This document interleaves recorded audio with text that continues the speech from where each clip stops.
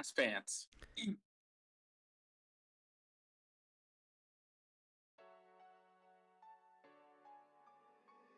This some Prevo shit, huh? Lyrically immortal beast, redesign artistically.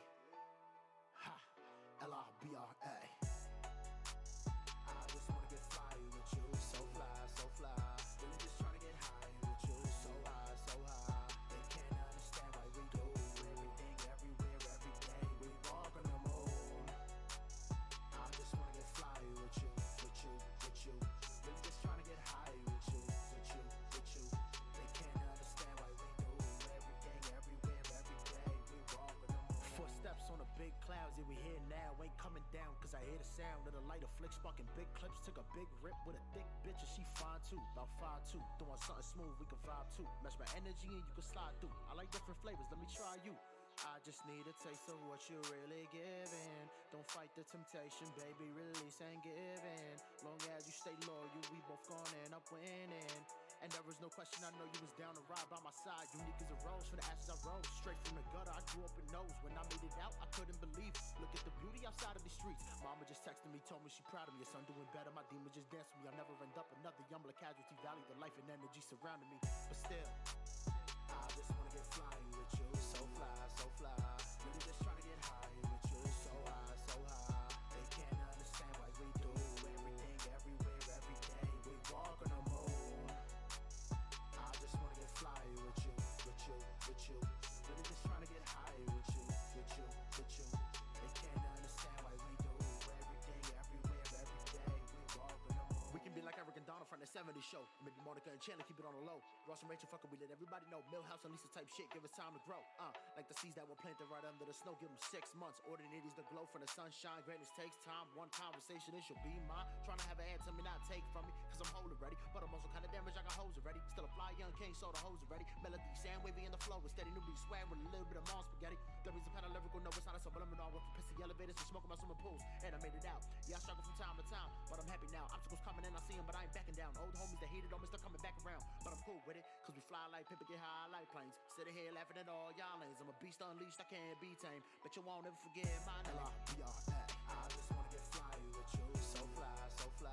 Really just trying to get high with you. So high, so high. They can't understand why we do everything, everywhere, every day. We walk on the moon. I just wanna get fly with you, with you, with you. Really just trying to get high with you, with you, with you.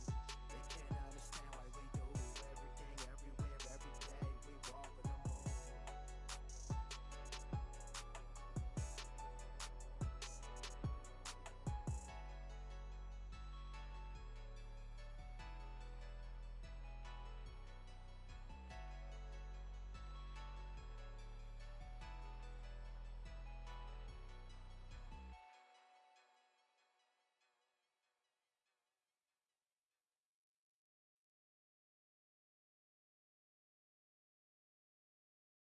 Well, Dak, here's the deal. I'm the best there is, plain and simple. I mean, I wake up in the morning, I piss excellence.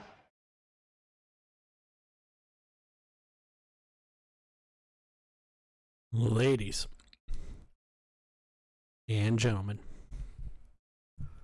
boys and girls, people of the internet and planet Earth, in parts some might call unknown,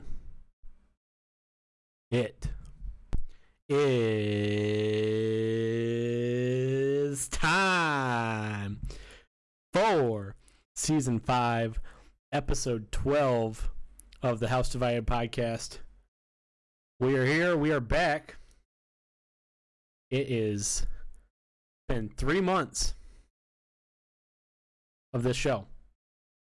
Of this season, I should say. Yeah, and somehow we've been pretty much on schedule. Mostly, other than a occasional charter outage.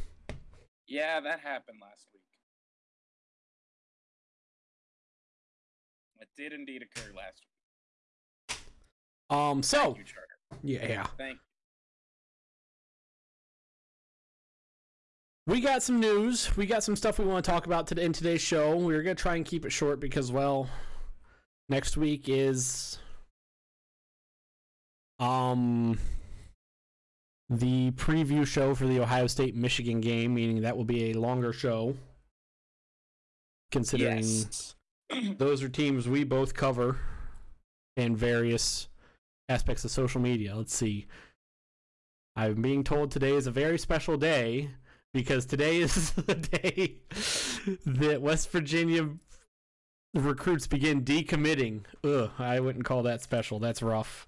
But Oh no. we'll talk about West Virginia in a little bit in our picks. I think, if I remember correctly. Are they in there? Yes. Did I throw them in there? Yes. I got stuff to say about West Virginia. Oh, no. And, well, more stuff to say about the team they play. So, let's start with Stupid People Say Stupid Things and get into the show. Gordon, Yes. do you choose to want to lead us off today, or do you want me to? Why the hell not? Let's get her going. All right. 3 from me here today.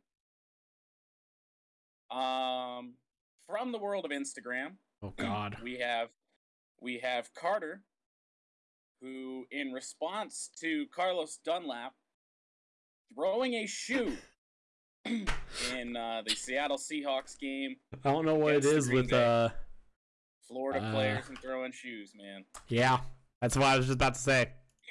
I don't. It's something we do down there. Apparently, I was never told about that. Otherwise, I would have done it. Right. At various levels of football. It's a very clear 15-yard penalty. Like, you just can't do it. It's hilarious and it's funny, but you can't do it. No. Come on. I have a soundbite for that. Carter says, I don't care what you say. That's not a flag, nor is that 15 yards worthy. Fix your sport, NFL. He then continued to double down when people said it's literally a stupid thing to do. Like, why are you doing it? It's worth a flag. He says at that point of the game, no, it's not. Man just threw a shoe and the flag makes it seem like he killed the player. When asked, why would it not be a flag? Carter simply says, it's just a shoe. You kind of need those if you're going to play football. 100% a flag. Like there is no, yes, I did get enough letters from the state of Michigan about taunting and various unsportsmanlike conduct penalties. Goodness gracious. So, Carter, you're stupid. We now move on to... Also, yes, that individual who was cheering or Steelers fan, those individuals who were cheering and doing the wave when a Jacksonville Jaguars player was hurt on the field, yes, some of those did make stupid people say stupid things. Oh, no. From a couple weeks ago. We move on to somebody who I'm surprised isn't on here more, and that is Rico Beard. 97 won the ticket. Big Spartan homer is what it is. MSU wore those awful neon green jerseys this weekend. Or sorry, not the neon green jerseys, but they just have neon green stuff on them. Yeah, the nameplates and the number plates. They're odd. And the big old state across the front that doesn't even fit on the whole front of the jersey. It gets cut off at the armpit. Oh yeah, I remember that. I know of that. Yeah. Continue. They broke those. MSU broke those out this weekend, and they did win the game. We'll get to that in the college football recap. Rico, after the game, says neon jerseys are now 4-0. Just saying. Speaking of what you just said, West Virginia just got a notification loses key 2020 our running back commit. I would assume that's why that was said in the first place. Continue with stupid people say. Received an offer for Michigan and Tennessee. Oh boy. The problem with the neon jerseys now being 4-0 is that they wore them last season when they blew a massive lead to Illinois and lost. So they are not 4-0. They're 3-1 because Brandon Peters happened to MSU. Fucking Brandon Peters. Yep. And finally, from the world of Twitter. They are 4-0 if you ignore the loss. Yes. Yeah, right. Pretty much. Oh God, that is clear. That's gold right there. How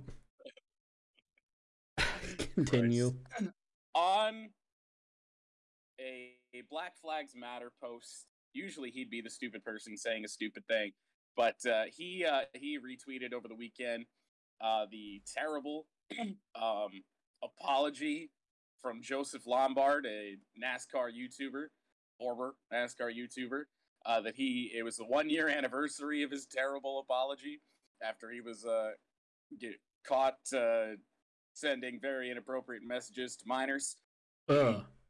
What? Yeah, that happened. Please tell me this guy never had a media pass. He did not, I don't believe. I had never heard of this. This is actually probably the first time I've heard about this. Yeah. That I know of. I'm sure I may have heard of it or saw it in passing or heard of it somehow, but this is the first time that I can remember hearing of it, and good God, what the fuck? It's really, and the apology thing that he tweeted out was just so bad. We have Billy Pendergrass coming in on Twitter, who apparently had no clue that that's what it was about. He thought it was cancel culture, being woke, and things like that. Words are only as harmful. Words are only harmful if we let them be. People have forgotten about sticks and stones. And he was very quickly corrected.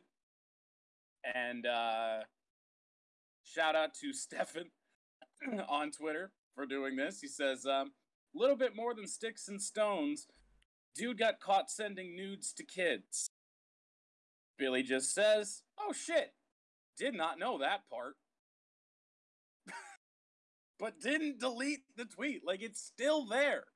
Like, when you're so stupid and you say something so uninformed, just why keep that up? This is, again, the first time I'm hearing of this, and how is this guy still on the internet? Like, holy shit. I don't know if he is. Like, all of this, I'm being told I'm reading Twitch chat here, and Ash says that he was, that Arco West teams had a rule to keep him away from Haley Deegan, and what the, like, was this guy just a dickbag? Yeah. I mean, obviously. He's not the worst dickbag he's second worst dickbag of the NASCAR YouTuber community thing that is just terrible. What's the other guy's name? Jason Jacoby? Not that guy. Yes. Thank you. I wouldn't have known that. Jason Jacoby was actually charged with criminal stuff, and then apparently bonded out and had some sort of order in the bond that he couldn't be on the internet, but he's on the internet. What the fuck is wrong with being so far removed from anything NASCAR? Apparently Jacoby is online, and apparently he's found Jesus. Yeah, I don't think Jesus wants people like that. No, I could be wrong, but I don't remember the account that he's tweeting from. It's got a nameless gray Twitter face. Of course. It's like, so it's not his name on it, so I don't remember what it was. But it was unbelievable. Like I spent like a half hour reading the replies to this, and it was some of the most delusional stuff I've ever heard. What like, the fuck? Good God. But that's it for stupid people saying stupid things. Is Jason Jacoby or Joseph Lombard still on the internet? I don't know. I haven't looked. The last tweet he sent was the awful, awful apology. Good What Lord. the fuck? Well, I have 3. Mine comes from My first one comes from Facebook. Okay. This person, her name is Rhonda. This came about just after last week's college football playoff rankings. The only reason this did not make it into last week's Stupid People Say Stupid Things is because I didn't see it till Thursday. Rhonda's Facebook post says, "As a West Coast resident, I am sick and tired of the Big Ten and SEC teams being overrated, while a team like Oregon has to fight to be in the top 4. In the first game of the season, Oregon beat Ohio State.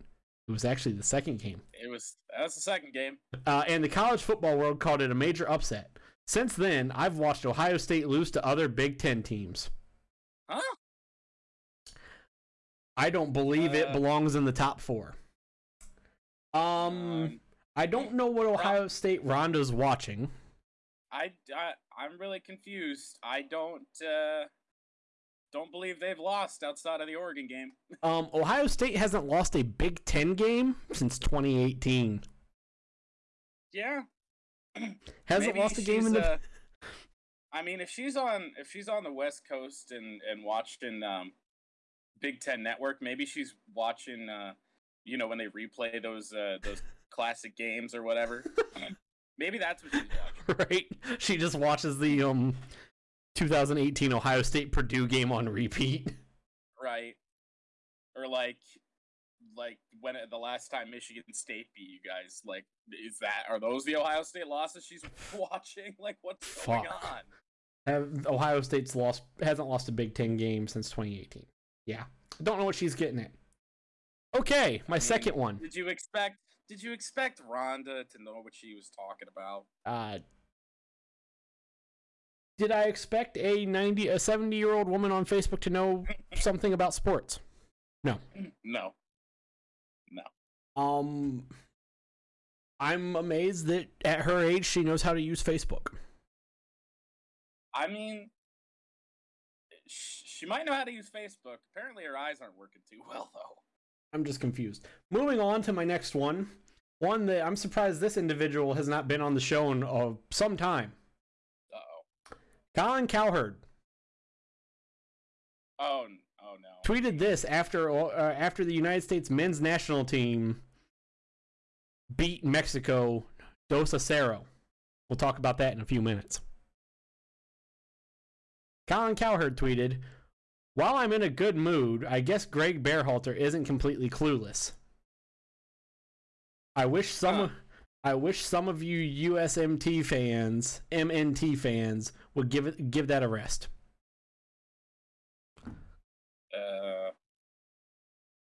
See, this is why Colin just shouldn't talk about anything ever. Colin Cowherd is one of those people that has repeatedly shit on Greg Berhalter. Oh no. Even worse. See, repeatedly. He probably feels like he just knows. He probably feels like he knows enough, but in reality, he knows the bare minimum about soccer in general. It has been a little bit for Colin. He hasn't been in this segment in a little while. No, it's been a minute. But his face is always there, right? Is it on graphic? Yeah. Couldn't remember. I made that a long time ago. And lastly, this one comes from Drake. Drake on Twitter. Oh. Drake Efron. Oh, not that Drake. Not like Toronto Raptors Drake. No. Links are not appearing in chat because this is not my chat. I cannot make links appear in chat. So that's why we have not seen. Apparently, what's going on? Apparently Ash found Jason Jacoby's current Twitter. Oh yes. Yeah. Let me see. Apparently they're not. So I'll continue this. Drake Efron tweeted about LeBron James and a couple other players who were not dressed being on the court and courtside on the bench on whatever day this was. Okay. I have a problem with this right here. LeBron James is not the coach, and he is not dressed in uniform to play, and he is on the injured list. Regardless of what has happened, he or any other player should not be on the court. Any other players not in uniform should not be on the court. The league needs to put their foot down on this. If you are not dressed to play in the game and ruled out, you are not to be allowed on the court, period. I see. They have a head coach and assistant coaches for that. You stay off the court. Oh boy. Why are people stupid? Like, why does it matter that he's not dressed? Why can't he be on the bench? Why can't he be? And this was like on some like Bleacher Report betting tweet or something like that. Like, It's an interesting spot for it. well, they showed a video of the Lakers game, and it showed a highlight, and then something happened. I think it was when Anthony Davis got teed up for trying to tie his shoe. Because he kind of stopped mid.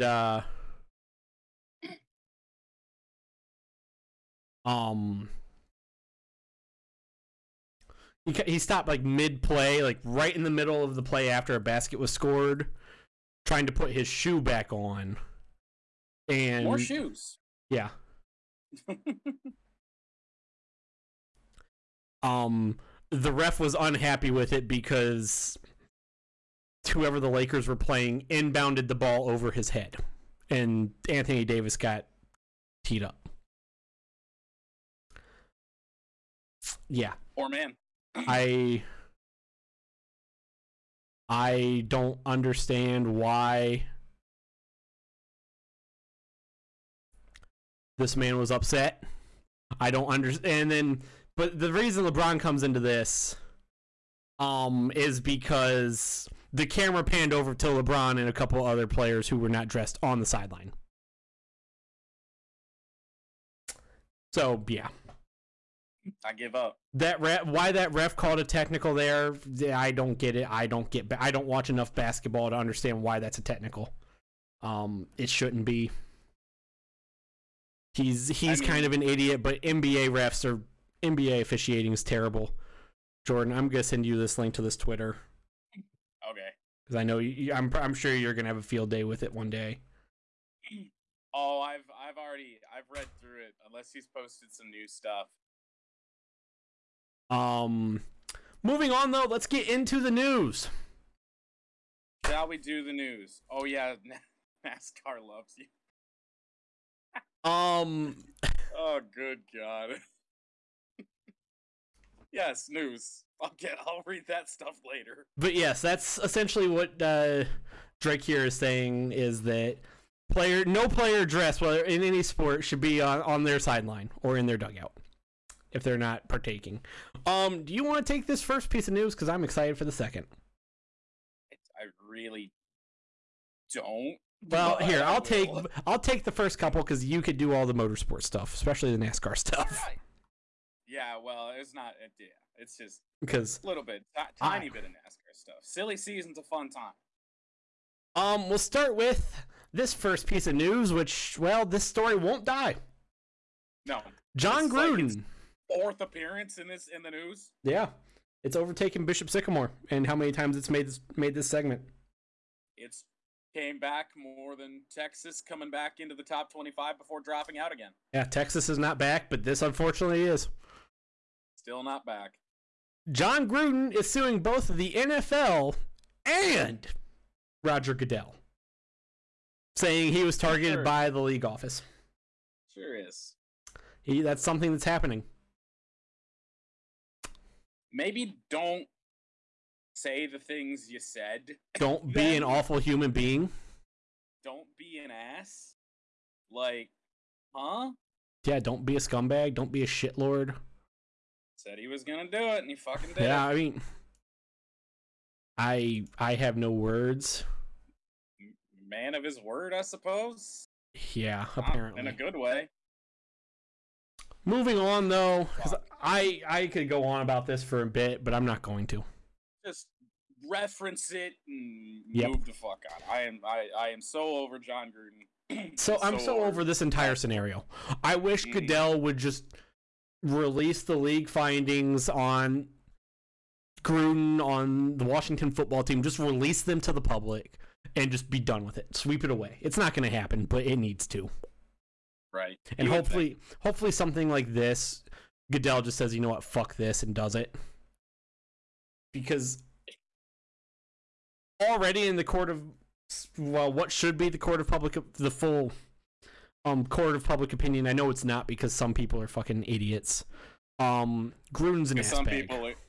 Some people agree with what Gruden said. Yeah. Unfortunately. Gruden is a terrible human being. This? Oh, this is a Jason Jacoby tweet. What the fuck am I? Oh man, I gotta somewhere on there. There's like a website that he has. Oh yeah, here it is. I wish I wouldn't have read that. My brain is. You really go to, it's actually his website, raceandjasonjacoby.com after this, and go and read his article called Dale Jr. Naked and Exposed. It will fry your brain. It will actually fry your brain. It is that stupid. Moving on, because I have nowhere else to. The United States men's national team, powered by goals from Christian Pulisic and Weston McKennie, beat the Mexican national team 2-0. For those of you who don't know Spanish very well, 2-0 on Friday night to have the first clean sweep and 3-0 calendar year against the Mexican national team in history. And that was the first clean sweep in the series that has been going on since 1934. The first clean sweep in the series since 1936. You were very pumped about this. I was excited. I loved it. I loved all of this. If you guys want any more, want to know how excited I was about this, go back and watch last week's backdoor cover while the game was going on. Specifically the ending bit. The last little bit. The last 20, 15 minutes or so. Yeah. It's hilarious.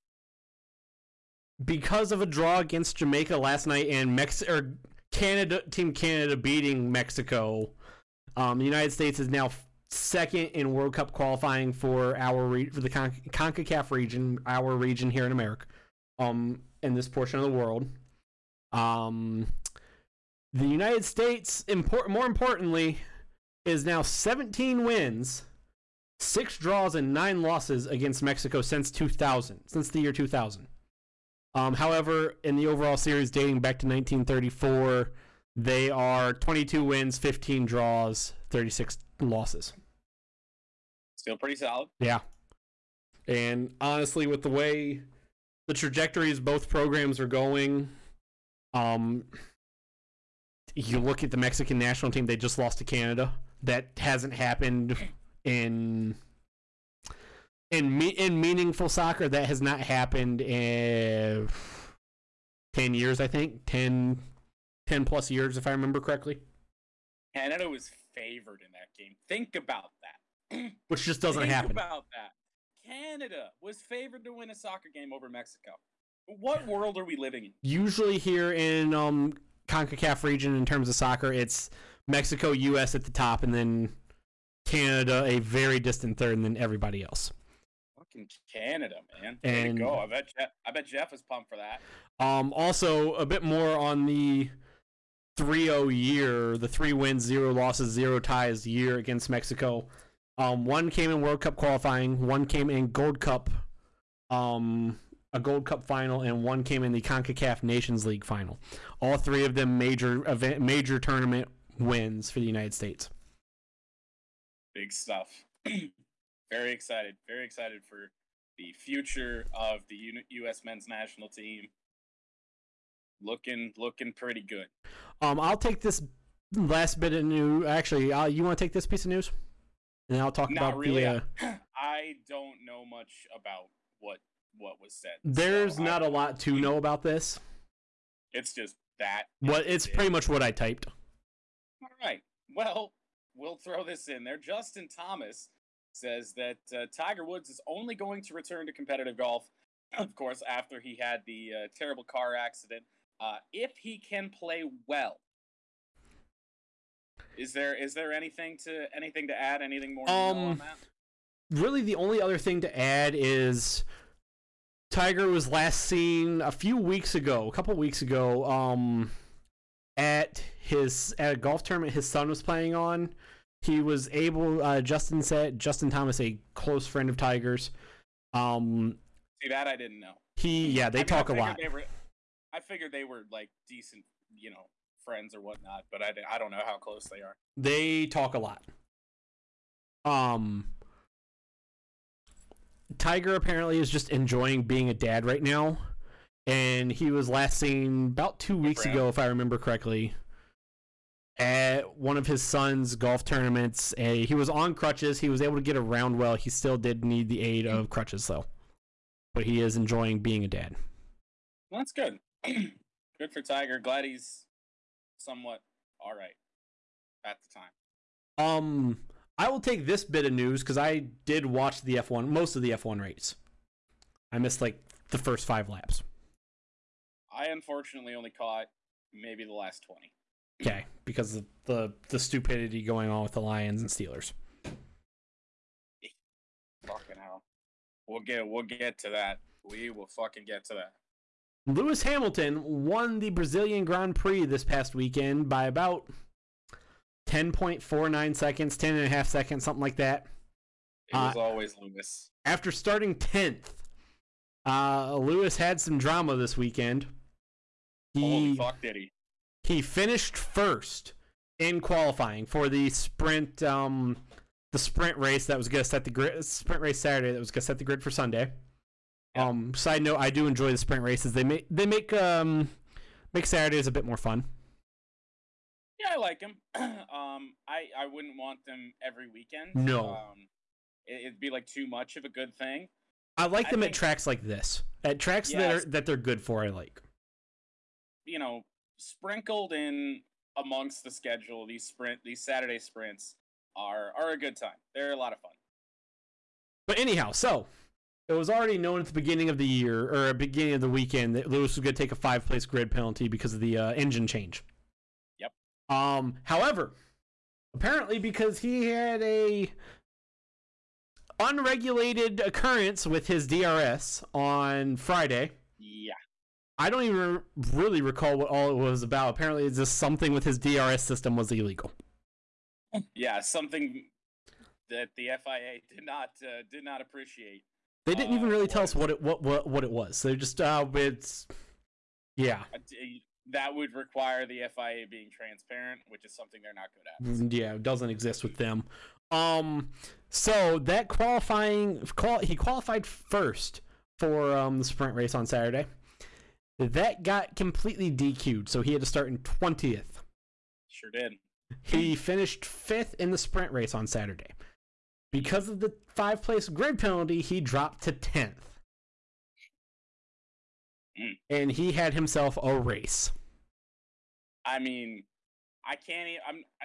you can't even be shocked by it. Like, that's such a Lewis Hamilton thing to go out there and do. Like, there's nobody out there on the grid, I don't think, that could do what Lewis did. Nobody. No. Honestly, Max could possibly do it. I don't even know if Max can do it right now. Maybe down the road in his career. I mean, talk about just bounce back after bounce Yeah. back. Like, he had himself some drama. Moving on with the rest of the podium, unless you have anything else to say. I mean, it's just incredible. I mean, I'm not the biggest Lewis Hamilton fan, but I mean, you can't just disregard the greatness that we're seeing with him. Crazy. Moving on with the rest of the podium, Max Verstappen did finish second after, I believe, starting on pole, if I remember correctly. And Valtteri Bottas, or was it Valtteri who finished? Valtteri finished on pole, or started on pole. Valtteri, I do believe, won the sprint. So yeah, yes. He won the sprint. I think it was Max at second, if I remember correctly.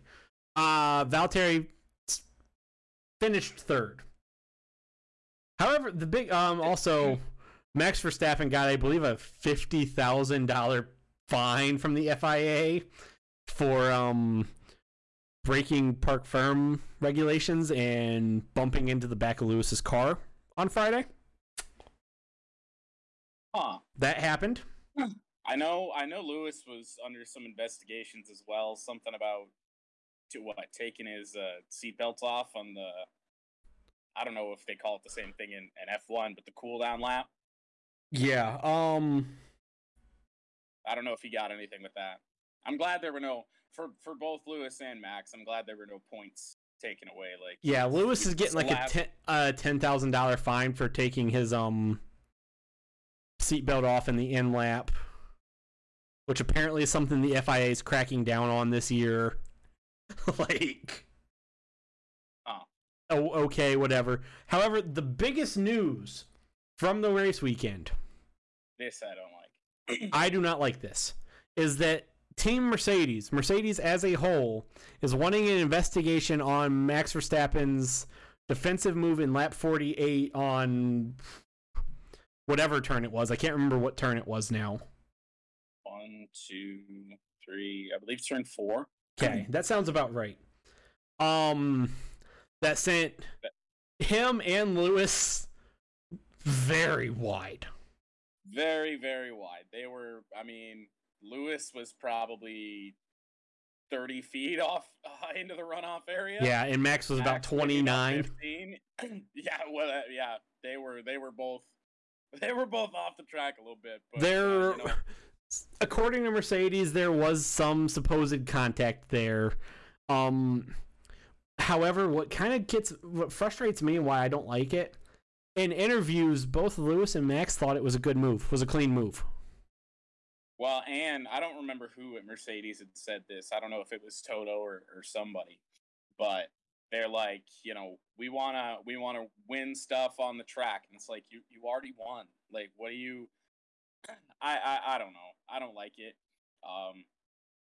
Just reaching at straws. They're trying to get points deducted. Apparently, Mercedes says they had someone on Mercedes says they have new damning evidence against Max, and again, both Lewis and Max didn't have any. I mean, Max, of course, wasn't really going to have an issue with it. No. Lewis didn't really seem to have an issue with it. No, and I think that they're just both racers, and I don't think they want stuff like that to be really a thing. Like they want to have it all play out on the track, and people at Mercedes don't agree with that. Apparently, because they've said that they have. If you go back and watch it, it was 100%. It wasn't like Max was swerving around. Right. If he would have made one defensive move and then changed that into a second or third, then we have problems. Yeah, because the rules say you can't do. You make one in turns. You make one move. And he made one move. He didn't make 2 or 3. Yeah. He was not. He had control of the car. You're perfectly allowed to make that one move. Yeah. So I don't know. I don't like him. Yeah. Moving on, I'll let you take care of this because you read this and you know more about all of this than I do. Yes. So one of my favorite things in motorsports. I mean, the off season, shorter in motorsports than anywhere else, but silly season, as it's called in NASCAR. It's probably not called that in F1. It kind of is, but it's the same scenario. Just the movement of drivers to different teams, the creation of new teams, crazy stuff like that. I figured we do a bit of a rundown for what's happened in both F1 and NASCAR to this point, and just get that out of the way, and then if anything else comes around, we can update it in future episodes. Not much in the world of F1 right now. A lot of teams like sticking with their lineups from this season. Ferrari, McLaren, teams like that. They're pretty much sticking with what they got. So what we know for F1, we have 3, and that's Kimi. Well, I guess 4 technically. Kimi Räikkönen retiring. Valtteri Bottas is going to be replacing him at Alfa Romeo. We knew that. Yep. And we knew that going to Mercedes to replace Bottas was George Russell moving over from Williams. But one that broke and what really spawned all of this was out of nowhere, the other Alfa Romeo seat was taken by Guan Yu Zhou, a Formula 2 driver right now, a couple-time race winner over there in F2. He's replacing Italian Jesus, Antonio Giovinazzi. So I'm gonna say, go ahead. I feel bad for Antonio. It's kind of like how people were feeling with Esteban Ocon when he got bumped from Renault. Like, yeah, that just sucks. Like, you hate it. But like, so first off to Zhao, good for him. He's a solid driver. First Chinese driver in F1. Good for him. Yeah, which I couldn't believe. I really could not believe that he's the first. Like, that's insane. Like in a sport like in a sanctioning body like NASCAR, of course you wouldn't expect it, but like in F1, I mean F1's got a very diverse history. So this one was very bizarre to me. I was shocked by that. However, again, for Giovinazzi, I think he will find AC eventually again. Yeah, I don't think he's done in F1 by any means. This isn't Marcus Ericsson. I don't think Giovinazzi's coming over to race an IndyCar or anything like that. But it is good for Guan Yu Zhou.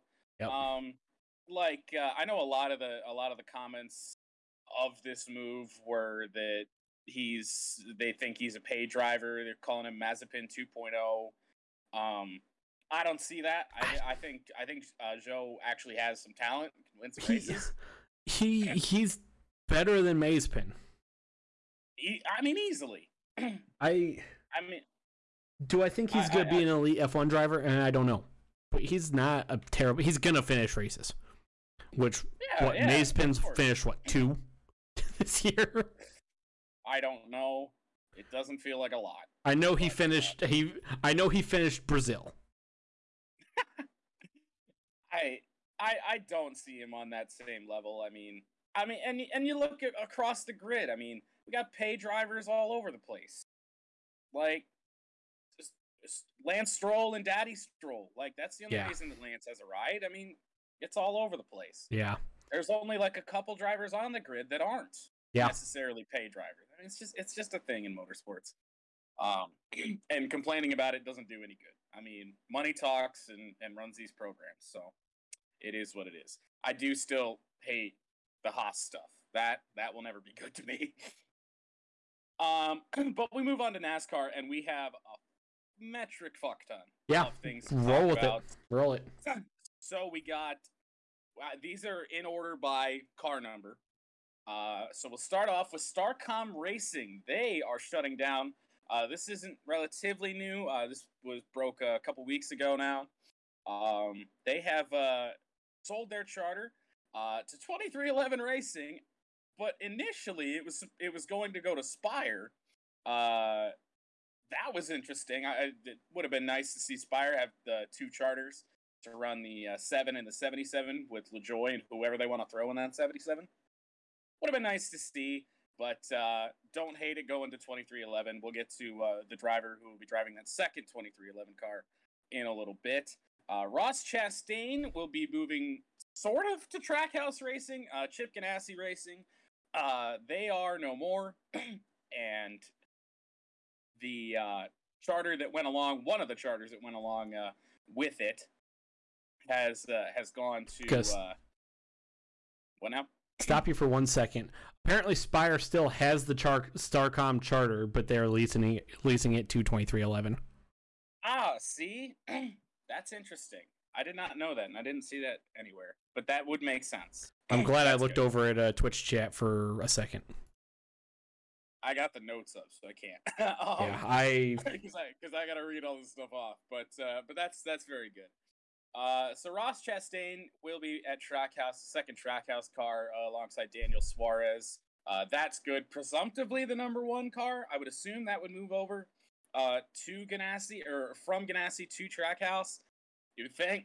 Who knows? They might do something wild. You never know. Something we've known about for a very long time, and that's Brad Keselowski joining Roush Fenway Racing with an ownership stake involved. They have now rebranded as RFK Racing, Roush Fenway Keselowski, and just released the paint scheme of the car that they have been, or will be, and have been testing, I would assume. There was some testing going on today, so I don't know if RFK was out there with Keselowski in the 6 car, but,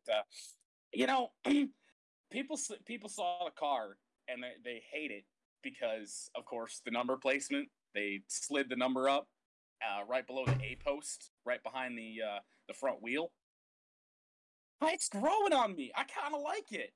And especially because, at least for this test car, the 6 car had chrome numbers, which is something that hasn't even been allowed in NASCAR for a very long time. That was really cool to see.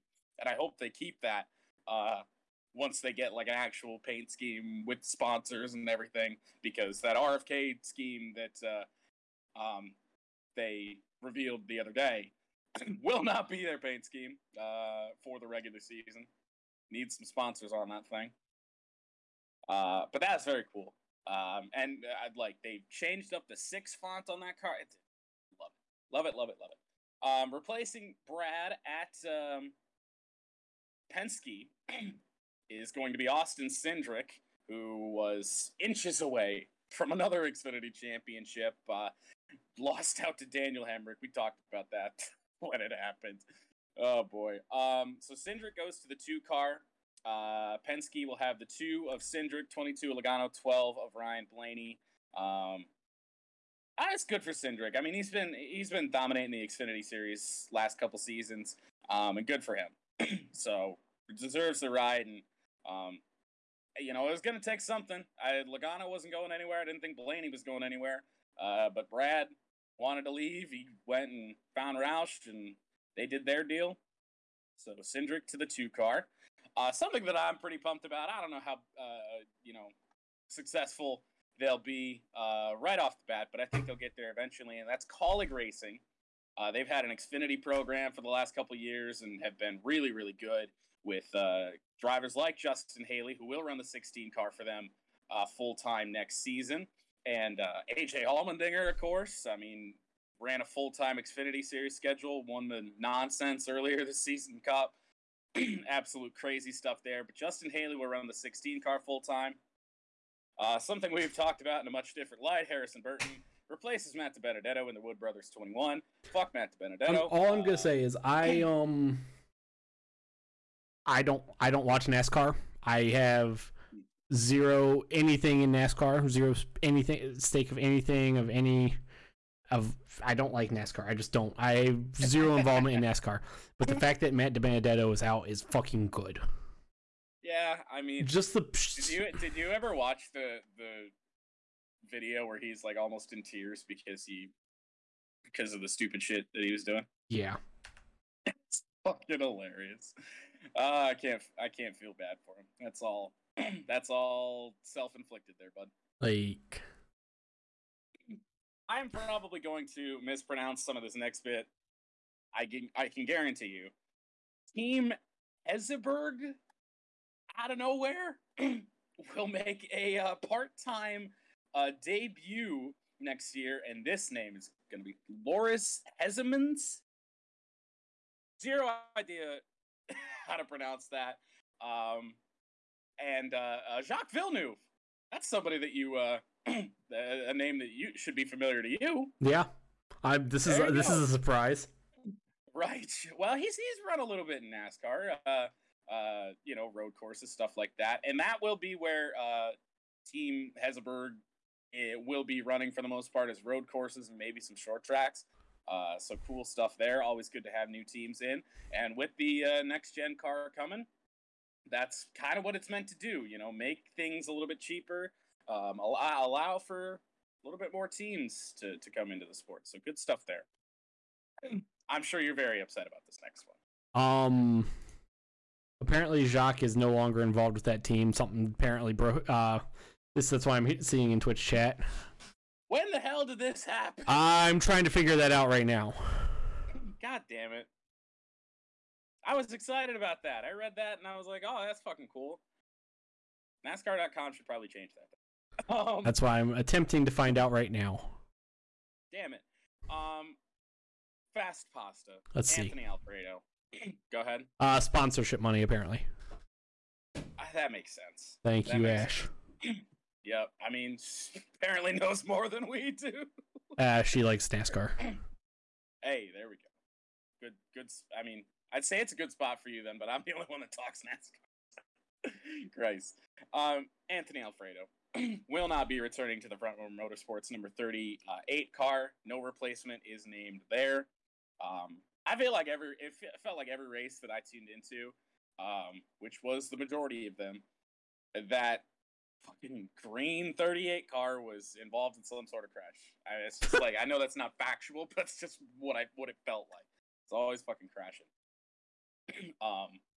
So future remains unspecified, I do believe, for Anthony Alfredo. We'll see where he winds up. Something I'm very excited about, because it is one of my favorite names in possibly all of sports. It isn't his real first name, but Booty Barker will remain the crew chief for Bubba Wallace and the number 23 team after the midseason switch that saw 2311 win their first race, win Bubba Wallace's first race. And good for Booty Barker, man. Been around the sport a long time, and more success hopefully coming their way. JTG Darty Racing, they will be cutting back to a one-car team, which means Ryan Preece is a free agent, as Ricky Stenhouse Jr. has already announced he's staying in the 47. So the 37 is no more. We'll see where Preece winds up. I'd imagine he goes somewhere, but it'll be interesting to see where he winds up. Kurt Busch, there's that other 2311 team that we were talking about.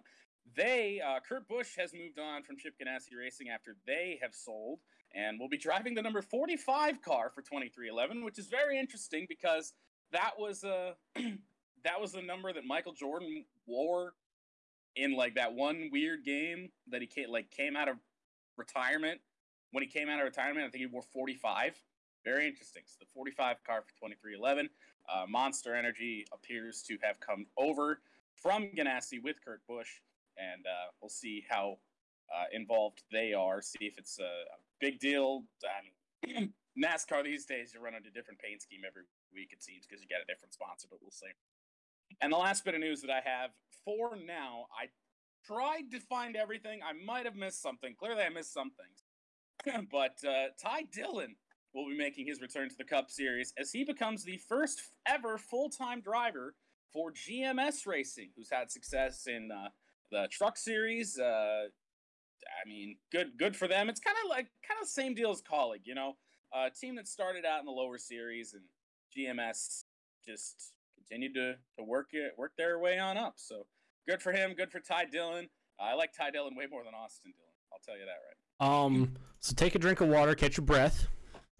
You did miss one, apparently. What did I miss? Natalie Decker appears to be in line for a full-time Xfinity ride next year. Just no reports on what team. I didn't touch Xfinity. Oh, okay. That explains that then. Okay, so we would have been here forever. Oh, fair enough. Way more moves in Xfinity than anything else. But good for Natalie Decker. I'll take these last three pieces of news. Because I think that's all we got. Because I've done some research in all of these. And I did the write-up for all three of these. This next one, fucking good one. What the hell? So, starting off, the University of Washington fires their head ball coach, Jimmy Lake. Lake was on suspension for striking a player during their game against Oregon last week. It was a very interesting scenario there. He did not even really get to serve that suspension. Well, he did. He served the one game and then just got fired after it. The Washington Huskies. That's in the realm of take 2 weeks off, then quit. Yeah. That's essentially what they said. Washington Huskies started 19th this season in the AP. They were a favorite to win the Pac-12 and make the college football playoff. However, they've gone 4-5 this year, 7-6 in his tenure. There are reports coming out of Seattle, out of Washington there, that Jimmy Lake had no allies, had very few allies. He was handpicked by Gary Peterson there. And even then, Gary Peterson left. He didn't leave the program. He's a special advisor or whatever to the Washington Huskies, special athletic advisor to the Washington Huskies, or the athletic director of the Washington Huskies, who the fuck knows. He had very few allies in the program, and his recruiting efforts were some of the worst they had ever seen. In fact, I have a quote here. Oh, no. That I thought was comical. Was just comical. I gotta go find. I had a quote, and it was. Let's see. Where did it go? Where did it go? And let's be clear on one thing with Jimmy Lake. It's not like he didn't go and swing at a player on the sideline with like a closed fist, but he did. He gave him a shove. Which you just can't do in this day and age. No, and I don't really think you ever really could. I mean, you probably could get away with it, but it still wasn't probably seen as something that was a thing that you should do. Looked like he went and targeted that one specific player. It looked like I don't know. Like what? They were trying to keep the team on the sideline or something, and he just gave. I can't find that. I don't know. I can't find that quote anymore. It was comical because they were comparing him to one of the worst coaches in Washington football history. Fucking who? I don't know. I'm not brushed up on my Washington football. Like Ty Harrington or whatever. Why does that name sound familiar? It really Tyler. does. It was like it's something I can't remember who it was right off the top of my head, but one of the worst coaches in Washington football history. I mean, they went out and they lost to Montana in that first game of the year. That shit was wild. That hurt Michigan's fucking resume. I'll tell you that, because that was supposed to be a big game. Yeah, they were supposed to be ranked, and we weren't supposed to be ranked. And well, we still weren't ranked. Tyrone Willingham. There we go. That's what it was. Okay, then that name doesn't even sound familiar. Yeah, Tyrone Willingham. There, that's what. They were comparing him to Willingham, who his best season was 5-7. That's what they were. They are comparing. What they're saying is that he's the Washington football version of Rod Marinelli. Yes. I will never forgive Rod Marinelli for what he did. Fucking 0-16 head coach. R.I.P. I'm going to go to the other one in the big one in the college football coaching carousel before I get to this last piece. Okay. This happened I believe yesterday. The Virginia Tech Hokies also fired their head ball coach, Justin Fuente. Fuente was 43-31 at Virginia Tech, made it to one ACC championship game. They lost to Clemson. That was back in 2016. That'll happen. They were 1-3 in bowl games. None of them were major games. They were the Belk Bowl, which was a win, the Military Bowl, the Camping Worldwide Bowl, and then the Belk Bowl. The Camping World what bowl? Camping Worldwide Bowl. What the fuck? Yeah. I can't wait. I cannot wait until we do bowl game picks to go through. No, all it of was just the these Camping terrible- World Bowl. I'm sorry.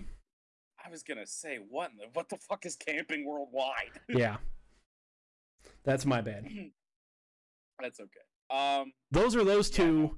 I cannot wait. Cannot wait for bowl game picks. The Fuck. fucking names of these bowl games are just they get more hilarious as the years Every go year. on. Fuck. So we'll talk. I want to talk about these two first. The Washington Fire.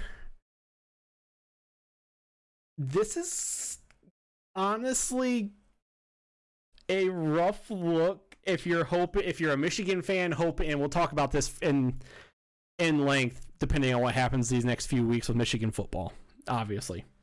Mm-hmm. This is a kind of rough look if you're a Michigan fan hoping Harbaugh's time at Michigan begins to come to an end soon. Because it's not. We already know it's not. Well, yeah, Harbaugh's time is not going to be coming to an end anytime soon, no matter what happens. I mean, he's going to be there until he retires. It's just probably the way it is. Yeah. The Washington Fire is of Jimmy Lake's a rough look because honestly, with what the Michigan athletic program has done with wanting Michigan men as coaches, has made. Don't think that'll happen again. I don't think it will either. After everything's come out about Bo Schembechler and him being a scumlord, you want to move away from that. I mean, that would be the smart way to go. And truth be told, like I said, we're out of Michigan men. Whatever that Les means. Miles. Like, no, do not give me Les Miles. I was gonna say he's the only one left. 8 years ago, maybe I would have said yes. Now, hell no. He's the only one left.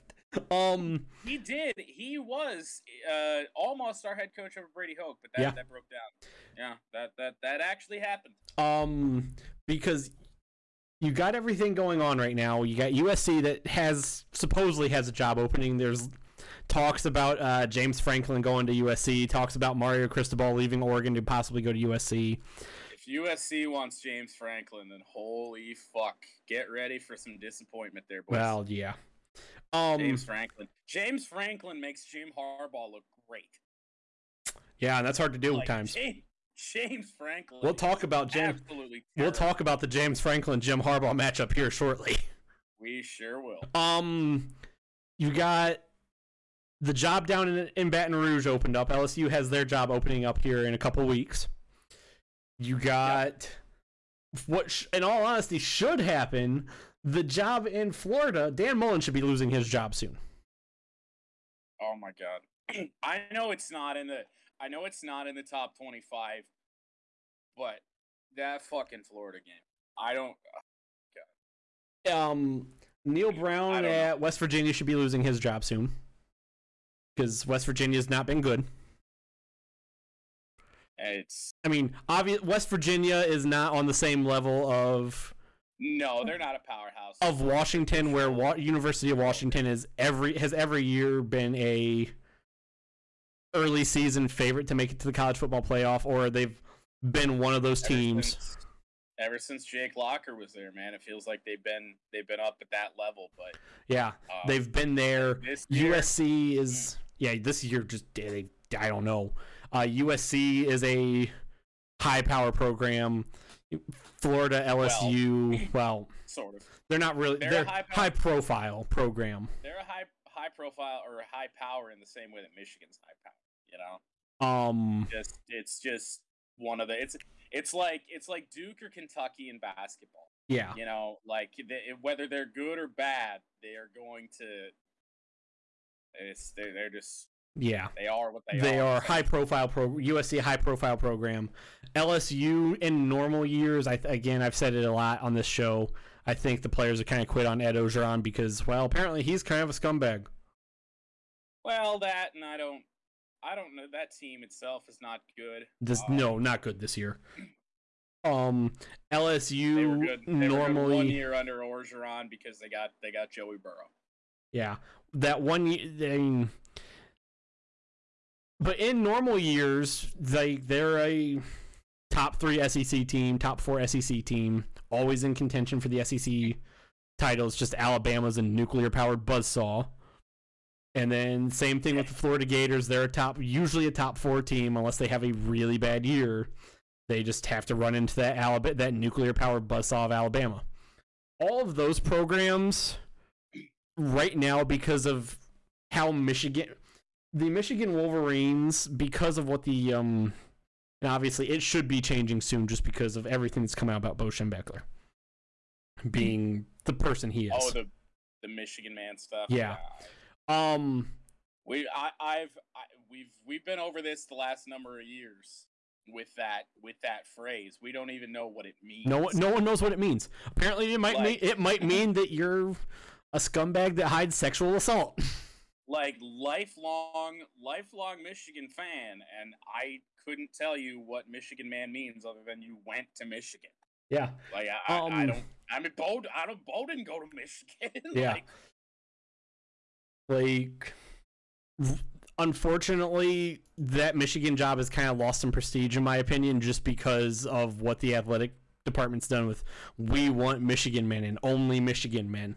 I don't think whenever that job is open again, I don't think that's the direction they take. What are we talking about with the Michigan man thing? It's something the University of Michigan Wolverines have used to describe certain coaches that have ties to the program somehow. Okay, so what? I'm gonna try and boil this down because the best that I can, because like I said, I still don't entirely know what it means. At the heart of the entire conversation, I got on a side tangent about the coaching carousel. So, Michigan man is a phrase that is used for coaches and or players, I suppose. Probably more so coaches. Really not players a lot. That have ties to Bo Schembechler when he was there and the coaching tree that he left. So like Bo retired. Then it was Gary Moeller, and then it was Lloyd Carr. Then out of nowhere we went who were both Carr and Moeller were both assistants for Bo. And then from that there's the Rich Rod experience, which was he was not a Michigan man. He was not a Michigan man. We got away from that, and it didn't work. So that's when they went back to it, and they had Brady Hoke, who was an assistant for Carr, and Jim Harbaugh, who played for Bo. Like that's what it means. But I mean, all of the things that have come out now about Bo and the program and hiding sexual assault, all of that good shit. Back then, yeah, all that stuff. That was not public knowledge at the time. So I don't think that when that job is ever open again, I mean, like I said, there's none left. What are we gonna do? Like, since say Josh Gaddis is the OC for Jim Harbaugh, who is the quote unquote Michigan man, is Josh Gaddis now a Michigan man? Who the hell knows? Like, right? Nobody knows. The term makes no sense. I want it as far away from my program as possible. I never liked it. Now I really hate it. Yeah. I've never been a fan of it. But yeah, to wrap my point up about like the athletic department kind of killed some of the prestige with that job of we want Michigan men. Hopefully they get away from it, just because I think Michigan man will forever be tied to. Will now forever be tied with a lot of people. At least I could definitely say me. I'm sure you could say the same thing. Will be tied with all of the not great things Bo did while a head coach. Yep, for sure.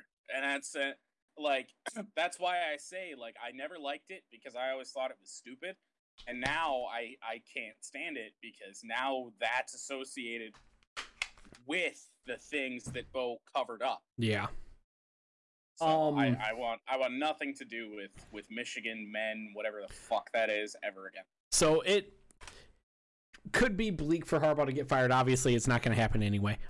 He's not getting in a year where this team was expected to be nothing.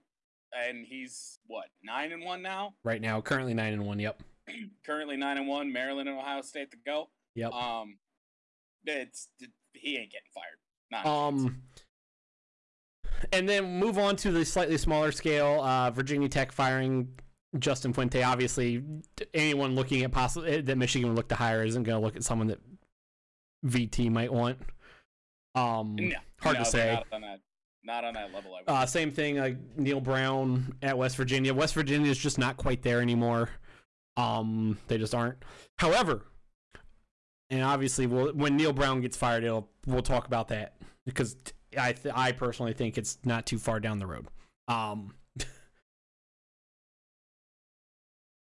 This, and a lot of people criticize this when Scott Frost got that contract extension.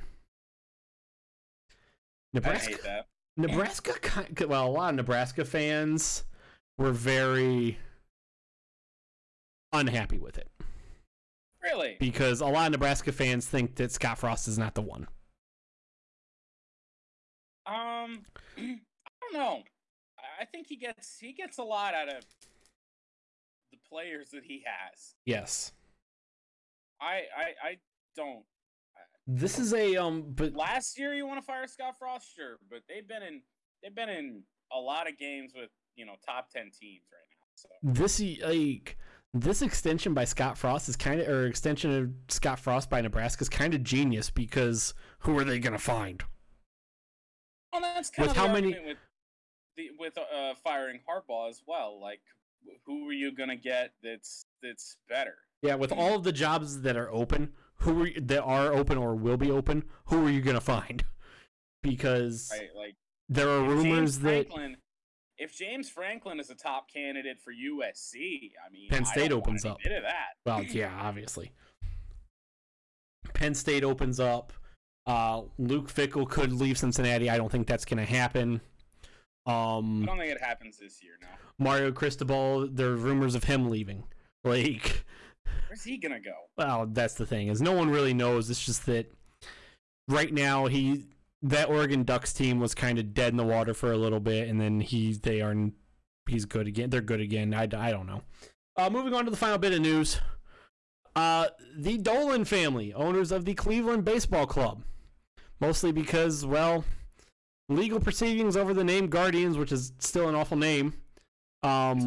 Legal proceedings with a roller derby team don't officially end until Friday, even though apparently both the roller derby team and the Cleveland Baseball team will both be named the Guardians. That does not does not end or take the proceedings there do not end officially and take effect until Friday. But the Cleveland Guardians, owner of the Cleveland Guardians, Paul Dolan, is willing to sell up to 40% of the team. A stake up to 40% of stake in the team. Is the Dolan family the sole owner of the Indians? Currently, Baseball yes. Club, Guardians, whatever they are. Currently, yes. The most recent owner that was not in the Dolan family was, one second, because the name forgets me. He owns the Royals now, or is one of the owners of the Royals now. Patrick Mahomes. No. What? Patrick Mahomes is a part owner of the Royals. I was just being stupid. No. John Sherman. Okay. John Sherman is the primary owner of the Royals. So, in other words, the Dolan family and James Dolan, or Paul Dolan. Sorry, wrong Dolan. Wrong Dolan. Is willing to sell. I'm surprised he's not selling like 49.9%. Right.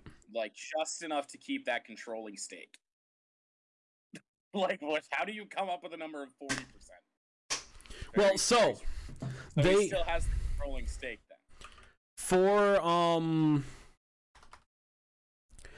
So John Sherman, who is originally from Kansas City, he was a part owner. He owned 30% of the Cleveland Indians up until 2019. He then went and bought the overwhelming majority of the Kansas City Royals. back in 2019. So for the past 2 years, they've just had this kind of 30% stake that the Dolans do own, but they were willing to sell. So they just upped to 40. Yeah, Paul Dolan decided to he wanted to spice the deal up and sell up an extra 10%. Huh. In other words, yes, he still has a controlling percentage of the ownership. The reason this makes news though is because after Sherman left and sold his share back to the Dolans, a lot of baseball fans in Cleveland thought that the Dolans were just going to own the team until the end of time. I am sure that you would prefer that they don't. I would be extremely happy if they don't. Let's move on to college football recap. Alrighty. Because I have a lot of things to say about the Dolans, but I'm not going to because they're terrible owners. I mean, from the outside, I can't disagree with it. They're horrible. James Dolan, Paul Dolan, both of them of their respective teams. Fucking terrible. People criticize Chris Ilitch for the last few years, owner of the Tigers and the Red Wings, of not wanting to spend money on the Tigers when they were like in a rebuilding state. Like Paul Dolan's even worse. Dolan family ain't spending money no matter what. The Indians were one game away from winning the World Series in 2016, and they were contenders in 2017 and 2018. Made the playoffs, won the AL Central both years, and the Dolans just let's keep getting rid of players. Like, how long is Jose Ramirez under contract? 1 more year, 1 or 2 more years, something like that. Oh. Yeah, it's not looking good for Jose. Nope. Or maybe it is. It probably is looking good for Jose. He's like, I'm going to get the fuck out of here. Oh, yeah. It's looking good for him and Franmil, but... Goodness. Moving on. Yep. One last bit, and this isn't actually in the notes that I just want to mention. Okay. Detroit Tigers signed Eduardo Perez. Oh, I thought you were going to say are not getting Justin Verlander. Well, I was getting there. Yes, that one hurt. That one hurt a lot. Nobody saw Verlander re-signing with the Astros. Literally nobody. A 1-year, $25 million deal.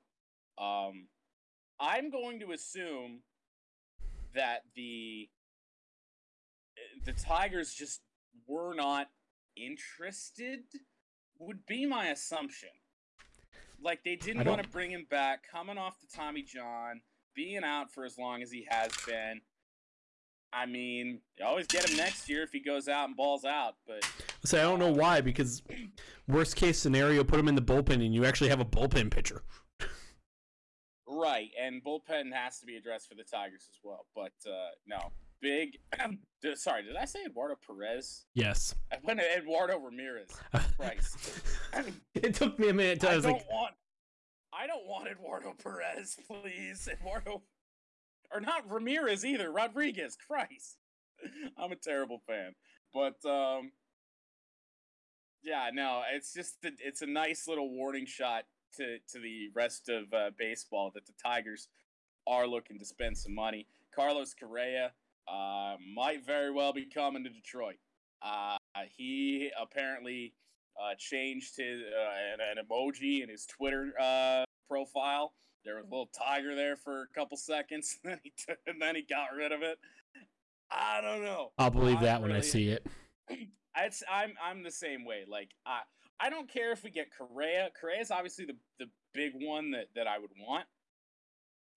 But whether it's Correa or Corey Seager or Marcus Semien or even Trevor Story would be an upgrade for what we have at shortstop. So Correa is the goal, but hey, I'd take probably any one of those 4 guys. Okay. Now we can move on to the NCAA recap. Moving on to the college football recap from week 11? 12? Something like that. Like that? What does it say on our... It'd be week 11. 11. 11? Yeah, 11. Wow, I can't... Word. Words are hard, man. I just called Eduardo. Damn it! I couldn't believe it. Eduardo Perez. Say, what? Like, it took my brain a second to register it.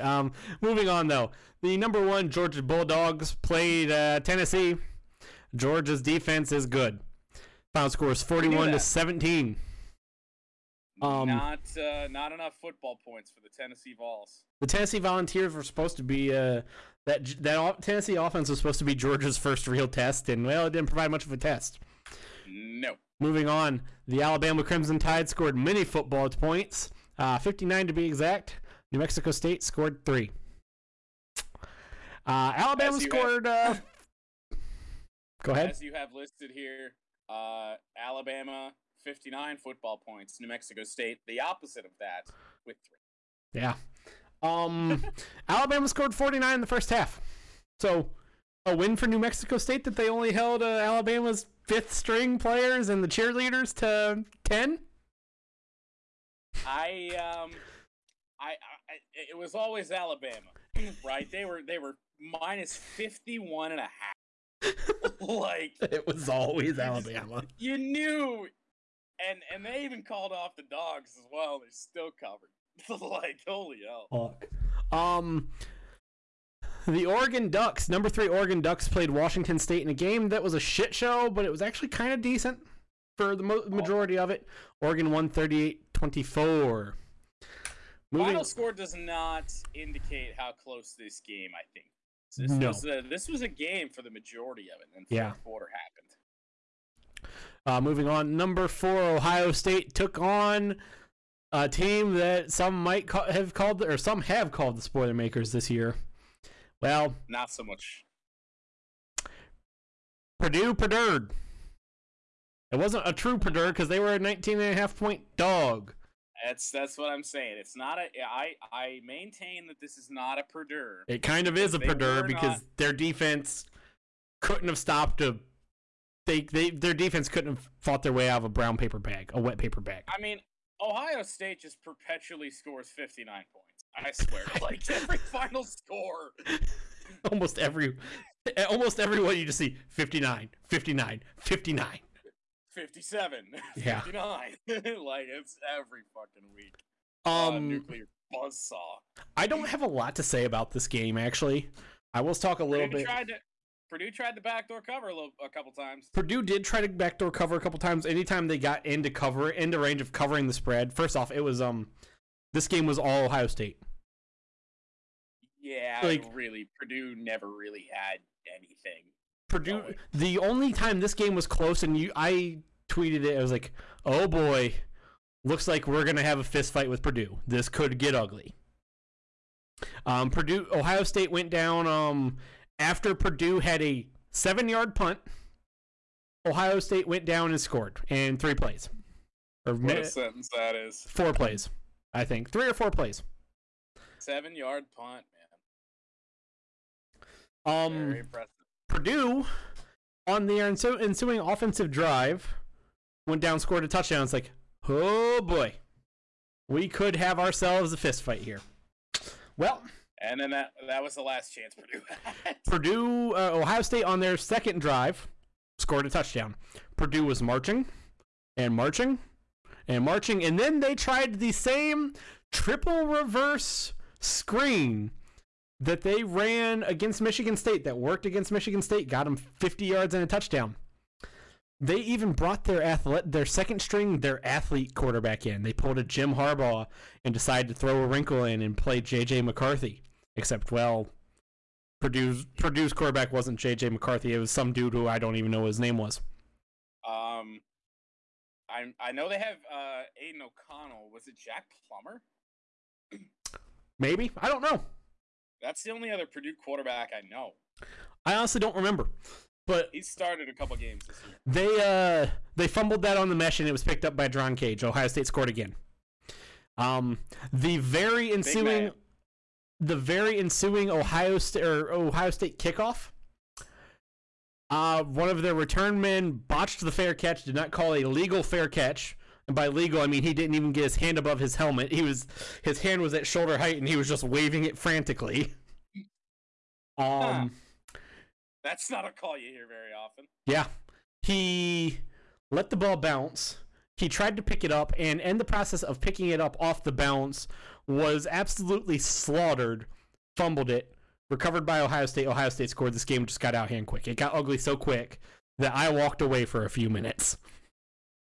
I left to go get dinner. Like, I mean, you didn't miss much. I had this game on in its entirety. oh, I did too, because I went to the brewery here in town, and they had it on. Of course. It's just like I was sitting here watching. I was like, "This is ugly." Like Ohio State's pass defense still is not elite. Their defense as a whole is. Purdue's rushing game was non-existent again. They don't have one. They really haven't. They still haven't. The only reason they beat MSU is just because they are a pass-heavy team. Purdue is, and MSU has one of the worst secondaries in the Big Ten. No, they have the statistical worst. Oh, even better. They have not just in the Big Ten; they have the worst in the country. It's I talked about that earlier. Christ. I mean, I really thought that we were seeing like the emergence of Cade McNamara in the Michigan MSU game. No, he was just aided by literally the worst secondary that you could possibly have. I don't have much else to say about this game. Ohio State's defense performed when they needed to. In that first half, when it was go, beat the fuck out of them, they did. In the second half, it wasn't great. Aiden O'Connell, if I remember correctly, threw for a decent bit of yards. He probably did. Let me pull up the stats real quick. They had to throw the ball to even have a shot in the game. Yeah. Like I said, it was... Aiden O'Connell threw for 390, 4 touchdowns. He threw the ball 54 times. C.J. Stroud, on the other hand, threw 38 times, threw for 361. Less than what O'Connell threw against MSU, I do believe. Yeah, well, significantly less. About 210 yards less. I was going to say, didn't he throw for about damn near 500? He threw for almost 600. Jesus Christ. C.J. Stroud threw 38 passes, 361 yards. The biggest thing with Purdue is they don't throw the ball very far downfield. Aiden O'Connell's average completion was 5.5, 6 yards. Like, they don't throw the ball downfield a lot. David Bell had 11 catches for 100 yards, but stud. That's a stud. He's elite, but he didn't really get a lot going. Why am I getting an advertisement? Let's mute that before anything bad happens. The biggest thing, Ohio State ran the ball. Yeah, they discovered they had that dude back there named Travion Henderson. Yeah, and Mayan Williams. Unfortunately, no Master Teague, I don't believe. No. How much do you have to donate for Jordan to do a face reveal? Well, he needs to get a real webcam and real internet again. Face reveal? My face is right there. That's my real face. That's really all I got about I have okay. The disclaimer once again. I have a real webcam, but for whatever reason, my computer will not. When I plug it in, and my computer has no idea what it is. It's like it's problematic. My face is right there. That is my real face. Austin can confirm that. That is his real face. Just with some sunglasses on. We could get into conversations about why you don't have a working real computer anymore, but we will save that for a different time. Oh God. Moving on. Thanks, Hobag. And just like that, our podcast is about to get taken down of everything. Oh well. No, probably not. Moving on. Number 5, Cincinnati played South Florida in a Friday night game that I didn't watch. Well, I watched half of it because, well... You watched this game? It was the only thing on TV until we did the podcast, or until we did Backdoor Cover. And then, well, when we were doing Backdoor Cover, I was watching USA Mexico anyway. You could have... This game is on Friday. You could have watched SmackDown. This game started before SmackDown. 2 hours before SmackDown. This game started at 6. You could have watched... What else is on Friday? I don't know. Cincinnati beat South Florida 45-28. Bearcats never had like full control. In fact, South Florida did cover. Not much to say about it though. How do you allow 28 points and you want to be a fucking playoff contender? Like, come on. A game that I will let Jordan talk about. Oh boy. Number 6, Michigan played Penn State. 21-17. Penn State. I've said all I need to say about this. Earlier today when I did my college football top 10, Michigan did not win this game. Penn State lost it because James Franklin's a fucking moron. Michigan should have lost if they were playing a real coach. If Penn State had a real coach and a quarterback who throws and they call a real play on fourth down there, because Jim Harbaugh's a fucking moron, Michigan loses this game. But James Franklin's a bigger idiot. You know what they say. Jordan, go ahead and take this. The stripe out was also the stripe game for Penn State's crowd was also a dud. Apparently, it did not look great. It did not look good at all. Apparently either people didn't know about it or what. How do you not know about it? It was in the news the whole week leading up. Maybe they didn't care. I don't know. Fair enough. But it literally didn't look like half the people that were supposed to be wearing white were wearing white. That's why I'm so glad this game happened at noon. Like Penn State whiteout, tough place to be. To your point about Michigan not winning the game, Penn State losing it, to that I say, a win is a win is a win is a win. That's fair. That is fair. We indeed did. We won the game. It counted on our record. You scored more points than them. We scored more football points. Yes, we did. There we go. We'll go with that. You scored more points than them. So. But I'm going to quote you on it. You didn't beat them. You just scored more points than them.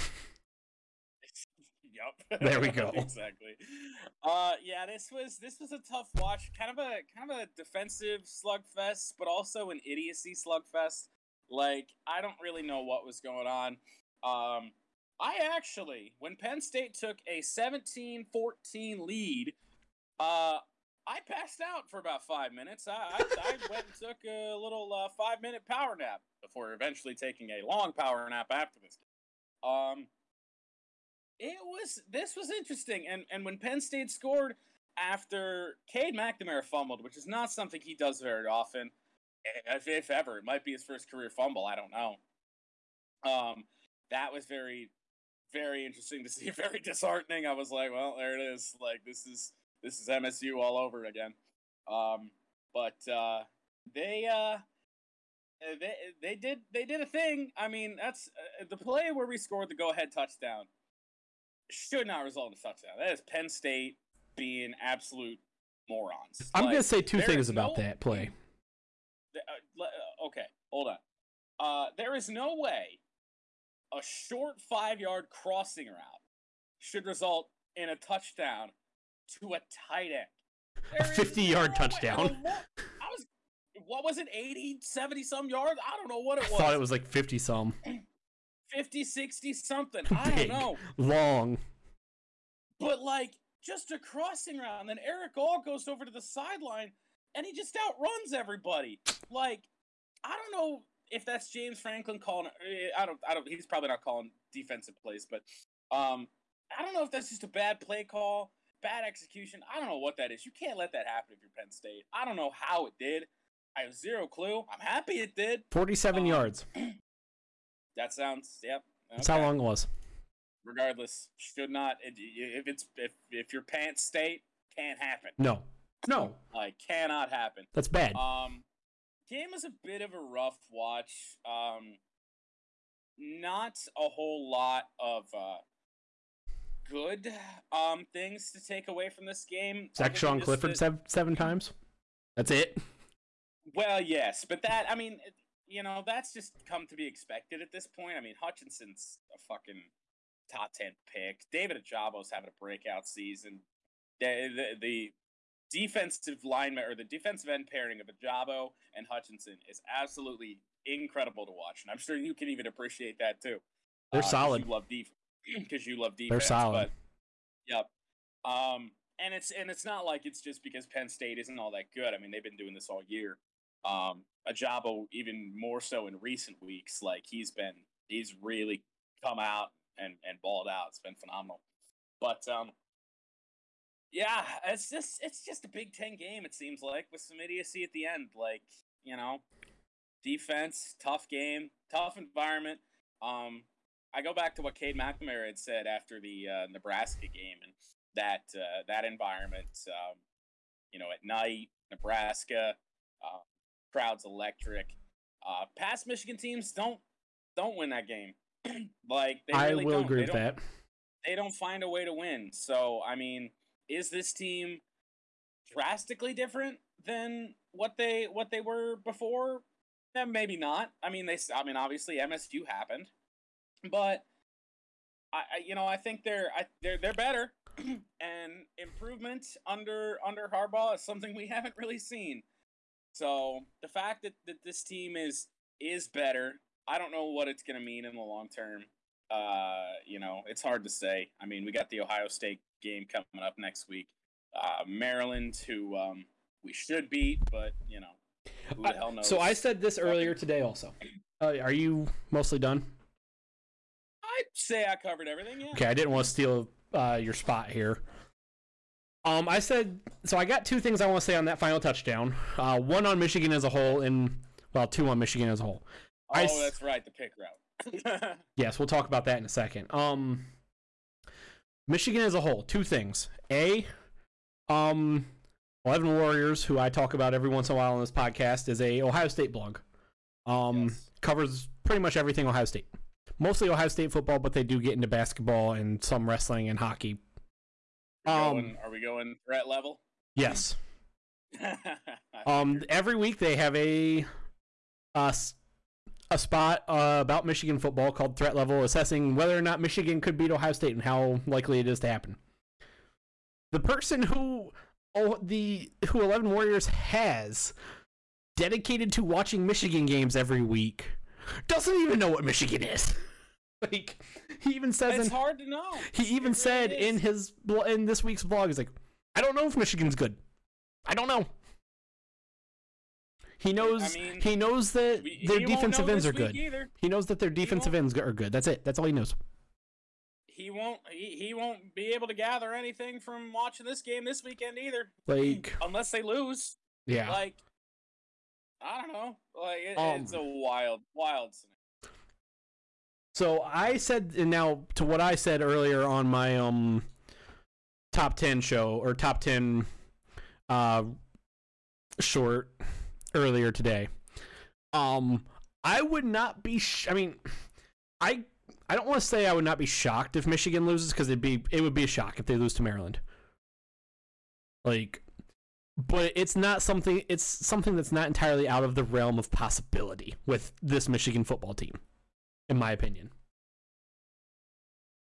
I don't see it that way, obviously. But because I think they can give us a game for maybe half. This Michigan team at times just tends to go out and lay eggs. Sometimes, and against just random opponents. I wouldn't even say the Penn State game was laying an egg. It really wasn't good for any team. It's just Big Ten football. It seemed, kind of low scoring, defensive, and that's something I will say. Like, I mean, we only scored 21 points. First off, by the way, I said hail to the field goals last week. We didn't kick a single field goal. We scored 3 touchdowns, which is honestly a big surprise. Maybe some improvement, or maybe Penn State's just weird. I don't know, but it's. To the point where you don't know if Michigan's good. I don't know if Michigan's good. We'll find out. We'll find out in 2 weeks. Yeah, that's pretty much how it is. Like, if they can beat Ohio State. I mean, for one, so you guys need to take care of business and beat MSU. Well, yeah, like, that's the thing. That's the thing that has to happen. Set up and Michigan needs to beat Maryland. Set up that chance for the title. Yeah, a meaningful game for whoever. You're right. Like, and even to be in that spot for Michigan where the game means something, like it's for something.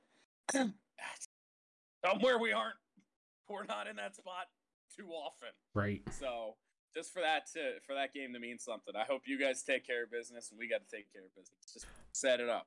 Now on to the touchdown. And I want to hear you have some jokes about Tuck coming and things like that. On to the touchdown. I still hate it because pick routes were ran. Like, yeah, I don't like it. And I mean, like, yes, it resulted in a touchdown, so it gets a little bit more attention. But I mean, Penn State and Michigan, for that matter, doing it the whole damn game. Big Ten ain't calling it. Yeah, from the looks, I mean, Big Ten doesn't call pass interference anyway. Like, no, I don't know if there was a pass interference call in this game. So that is what it is. But if you're Penn State, how the fuck do you let that happen? Like, come on. I mean, I know Eric Hall's a freak, and he's pretty athletic, pretty fast, but you can't allow a tight end on a 5-yard cross to run score a touchdown. 48 yards for a touchdown. And like, I guess that final play Penn State ran, what the fuck are you doing there? What? Why? James Franklin. James Franklin's an idiot. That's all I got on that. Moving on. Number 7 Michigan State played the Maryland Terrapins. Michigan State never had like 100% control of this game, but they took care of business 40-21. Michigan State's pass defense is just bad. Same sort of thing with Oregon.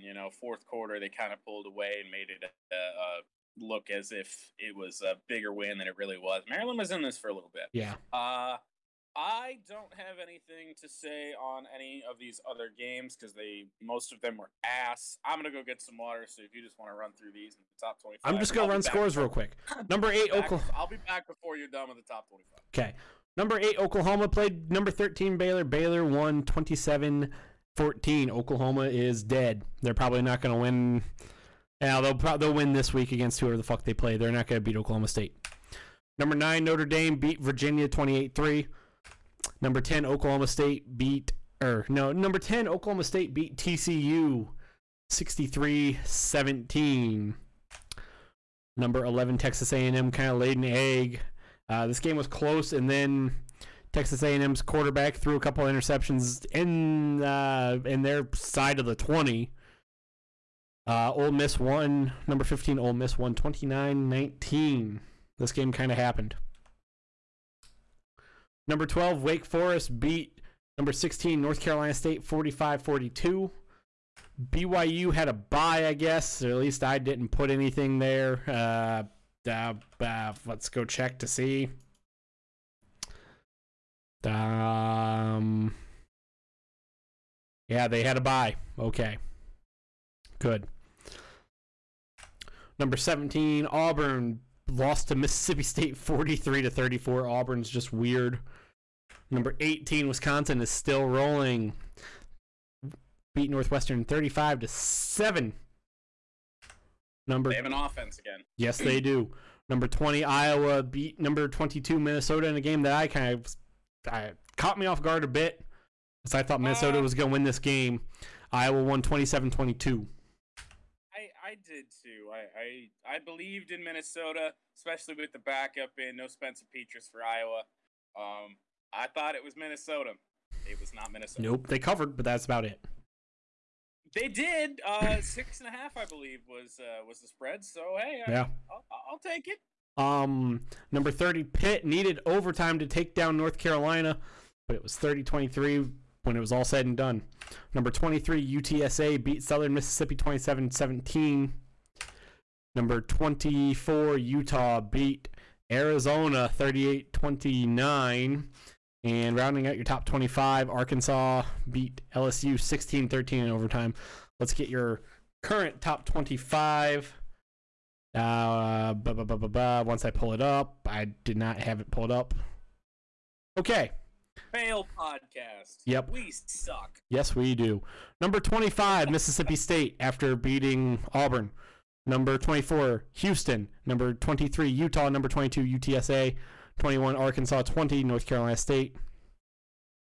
San Diego State is at 19. Pittsburgh is at 8. Iowa 17. Texas A&M is at 16. Wisconsin is at 15. BYU 14.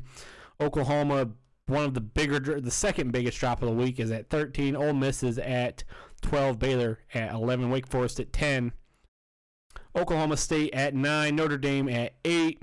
Michigan State 7. Michigan 6. Cincinnati 5. Ohio State 4. Oregon 3. Alabama 2. Georgia number 1. There you go. Let us move on to the NFL recap. This fucking first game. I don't even. This first game happened. What? I did not watch this game. I watched part of it, and I watched Baltimore Ravens just suck, flat out suck against the Miami Dolphins. Miami Dolphins won 22-10. What? How? They started Jacoby Brissett. He got hurt. They brought in Tua, who was apparently healthy but got benched. Like, what is it? What was this? I don't know. I honestly, I don't know. I had a single game parlay on this game, and it tanked miserably. I'm glad I stayed away from this game. I say it all the time. I like them SGPs on them primetime games, so I threw it on there. No controversies from the Mannings this week. Yeah. I say controversies very lightly. Like, it's always so hilarious when something happens on their show. This is NFL. There's no rankings. Wow. Brain just kind of quit for a second there. Maybe there should be. Atlanta scored 3 points against Dallas. Dallas beat them by 40. Final score 43-3. Big win for Dan Quinn, former Atlanta head coach, now defensive coordinator over there for Dallas. Yeah, so that's gotta feel good for him. I didn't think they should have let him go anyway. I mean, that team just wasn't there for him. Yeah. So good for Dan Quinn. Good for Dallas. They rebounded from that nonsense that was the Denver game. Yeah. Dallas looked like Dallas again. Yes, they did. New Orleans lost to Tennessee 23-21. That'll happen. Tennessee's they're rolling right now. Tennessee's pretty good. Even without Derrick Henry, they're still rolling along. Jacksonville kept it respectable against Indianapolis. Indianapolis 23-17. Quick note, and I was going to throw this in stupid people saying stupid things, but I couldn't find the exact tweet. Somebody doesn't believe Jonathan Taylor's good. Moving on. That's the reaction I expected. In a game that I don't know how many people saw this coming. Honestly, if you did say you saw this coming, I think you might be a liar. The Cleveland Browns made Mac Jones look like an all-world player. All-world quarterback. The Cleveland Browns took a quick 7-0 lead, and, they lost 45-7. This is my lock of the week. I had Cleveland. I actually went alternate spread. They were dogs in this game. Yep. I went alternate spread -2.5 for Cleveland and a Dearness Johnson anytime touchdown. Huh? I don't think either of those hit. I don't know. I only checked the score. I don't know if I don't know if Dearness Johnson scored or not.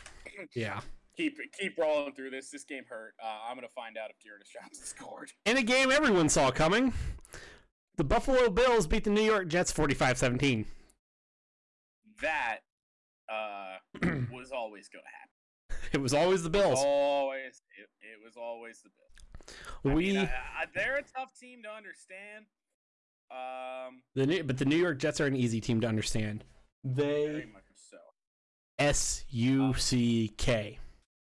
Touchdown went to Austin Hooper, so neither of those legs hit. Dearness Ouch. Johnson did rush for 99 yards on 19 carries, average of 5.2 per carry, though. Sounds like Baker was holding him back. Yeah. We have our first tie of the NFL season. I don't. The Detroit Football Lions played the Pittsburgh Steelers. The Lions scored 16. Pittsburgh scored, obviously, 16.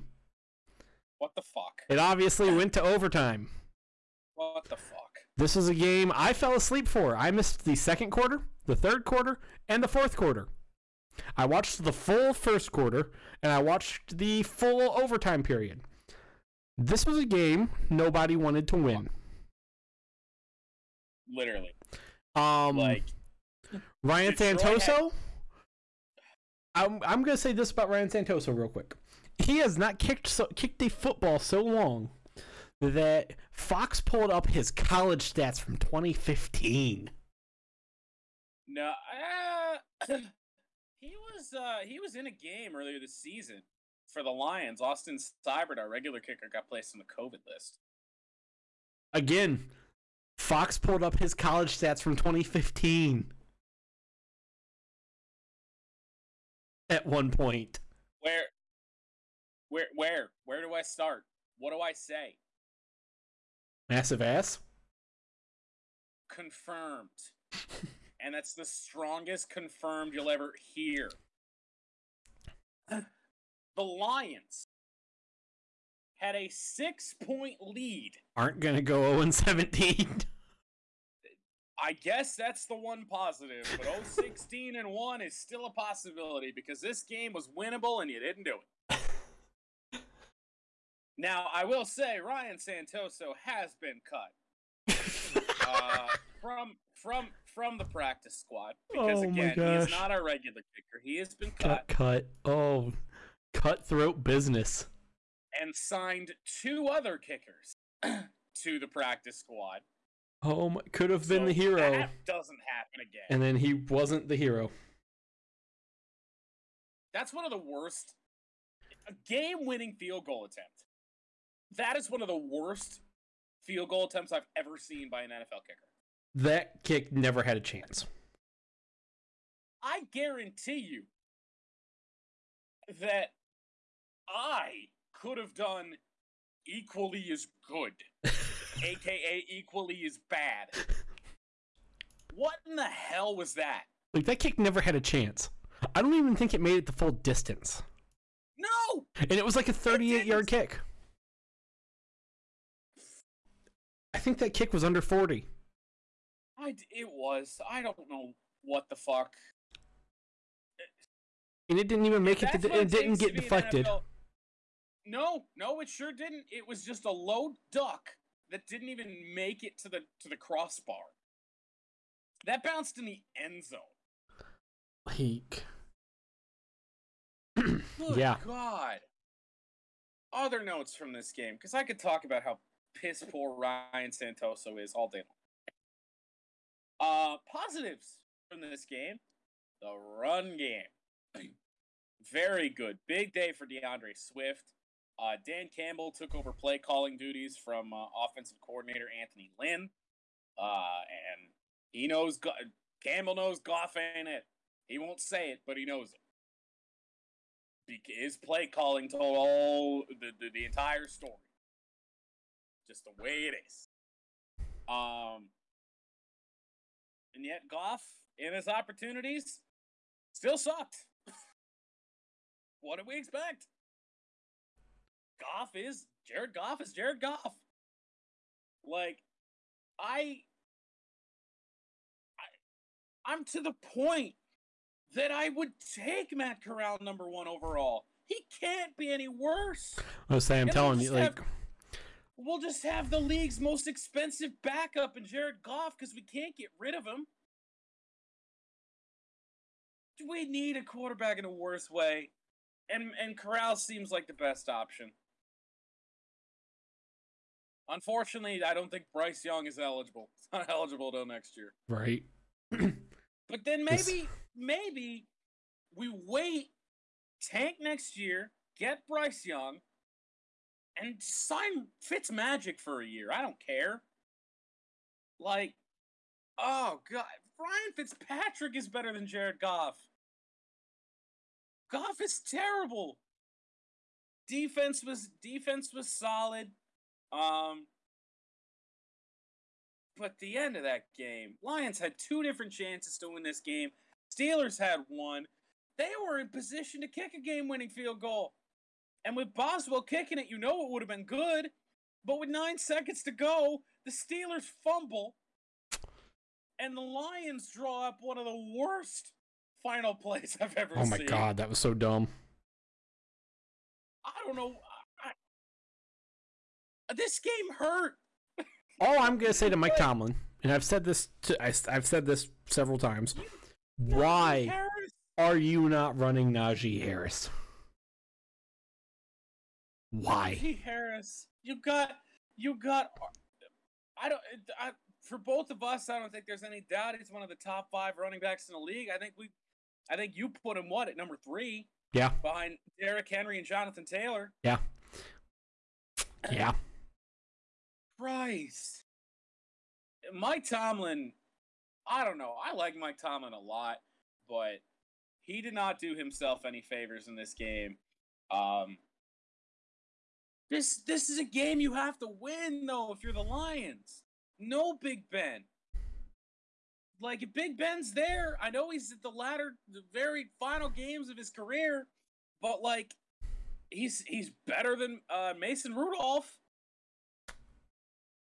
Get it done, and they didn't get it done. Oh, I hate being a fan of this team. Why is this the life that I chose? Yeah. Fucking hell. Ryan Santoso ain't ever going to get another job in the NFL again. Like, that guy, I guarantee you, I've kicked a ball better than that in my life. And I never even played football.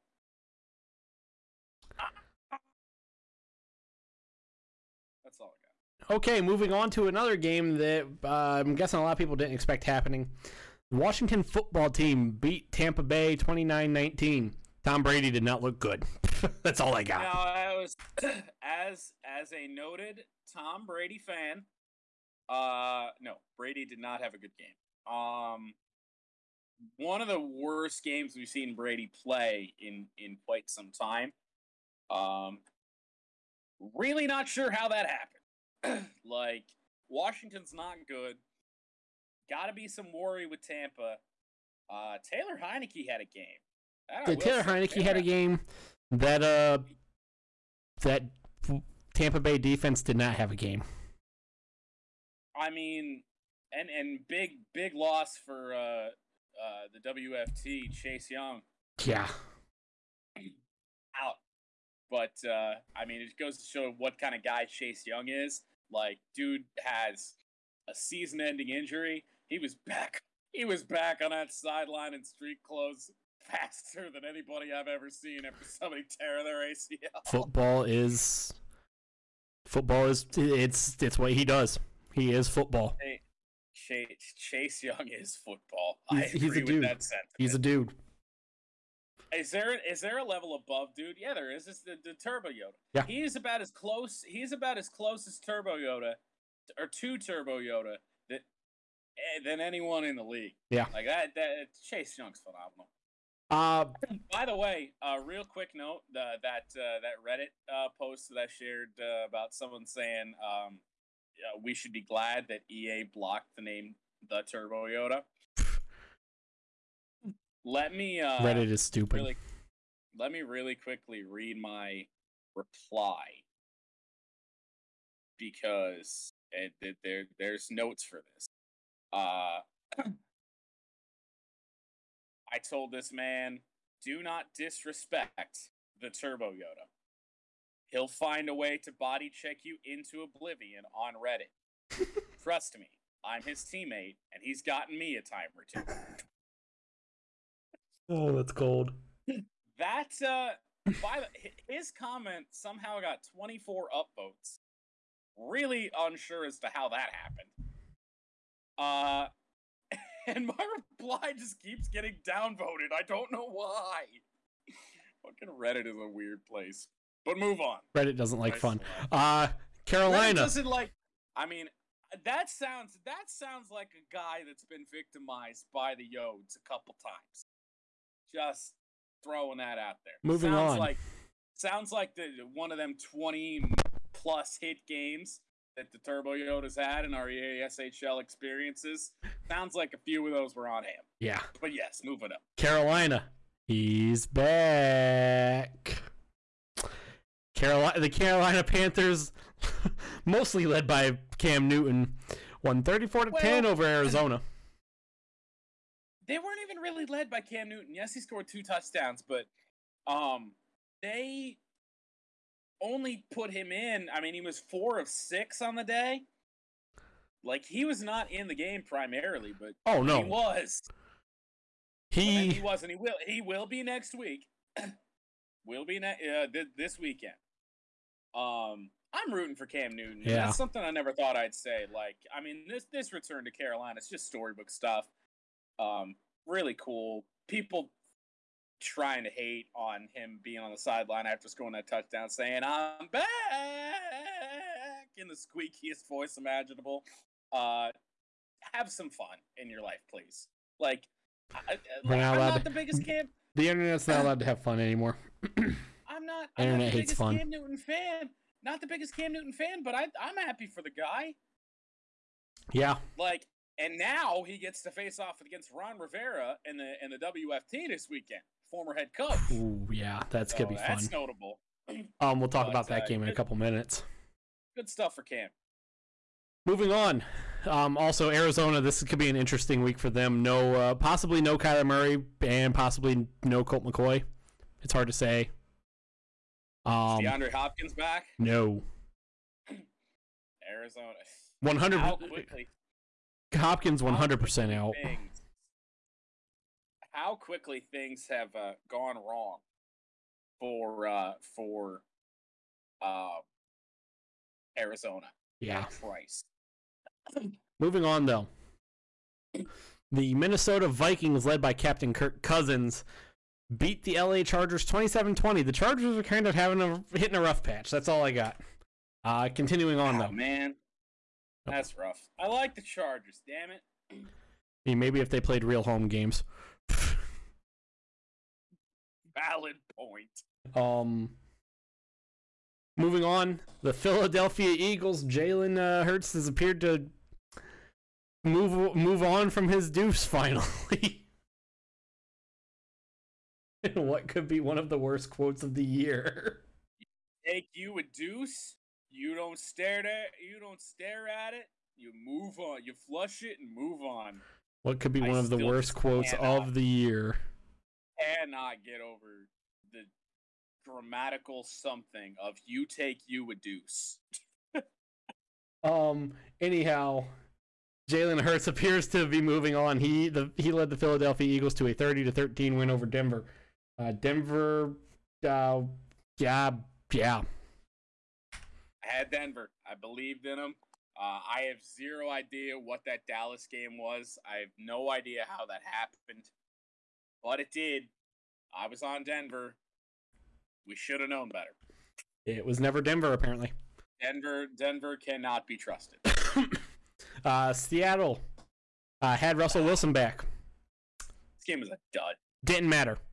Green Bay had Aaron Rodgers back. It wasn't good either. 17-0. This game kind of sucked. This game was a dud. Like, I think Russ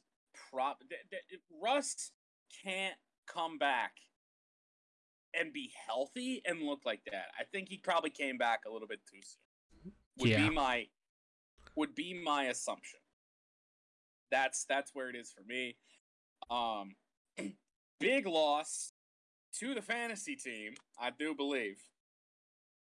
Aaron Jones suffered an injury in this game. I'm going into my fantasy team right now to see what's going on with him. Currently listed as doubtful. Yeah, apparently he's only going to be down for a couple weeks with a MCL sprain. A few weeks with a... Yeah. Maybe the fantasy team has life. I don't know. But it's hard to say. They don't need him. This just in, Central Michigan won. Hey, let's go. 2-point dogs. We'll get to those in the picks. But Green Bay doesn't need him. Even when you think that they do need him, they don't need him. Like, they started Jordan Love, and you thought, oh, this is an Aaron Jones game. Like, let this dude go. And what do you know? Didn't do shit. Green Bay makes no sense. Thanks, Matt LaFleur. Moving on to a game that makes a lot of sense. Kansas City scored 41 against the Las Vegas Raiders. Kansas City looked like Kansas City again. Yeah. The first time really all year. I have the Northern Illinois game on because I have money on this game. What's going on there? 27-27, 40 seconds to go. Oh, God. That's scary because that spread was not big. No. Finally, the Monday night game happened. It happened. Yikes. It was a football game. Yikes, LA. Yikes. The LA Rams struggled. They did not look good. People will hate on Stafford because he had 2 interceptions in this game. One was completely, and I know the stat Padford Lions fans are just enjoying the fact that he threw 2 picks. One of them was in his receiver's hands, and he handed it to the defensive back.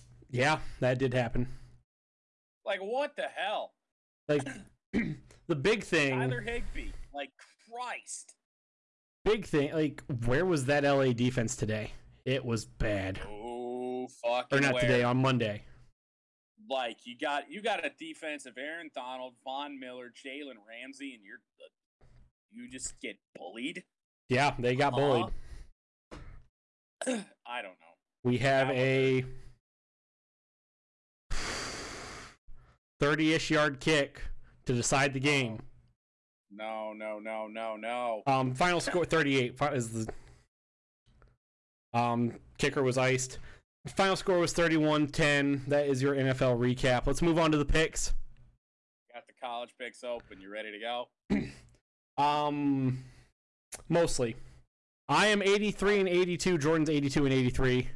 Back to back fucking solid weeks for me in the picks. Let's go. Yeah. 10 win weeks the last 2 weeks. Hell yeah. Great stuff. Let's Thanks for blowing it, Clemson. We move into the picks.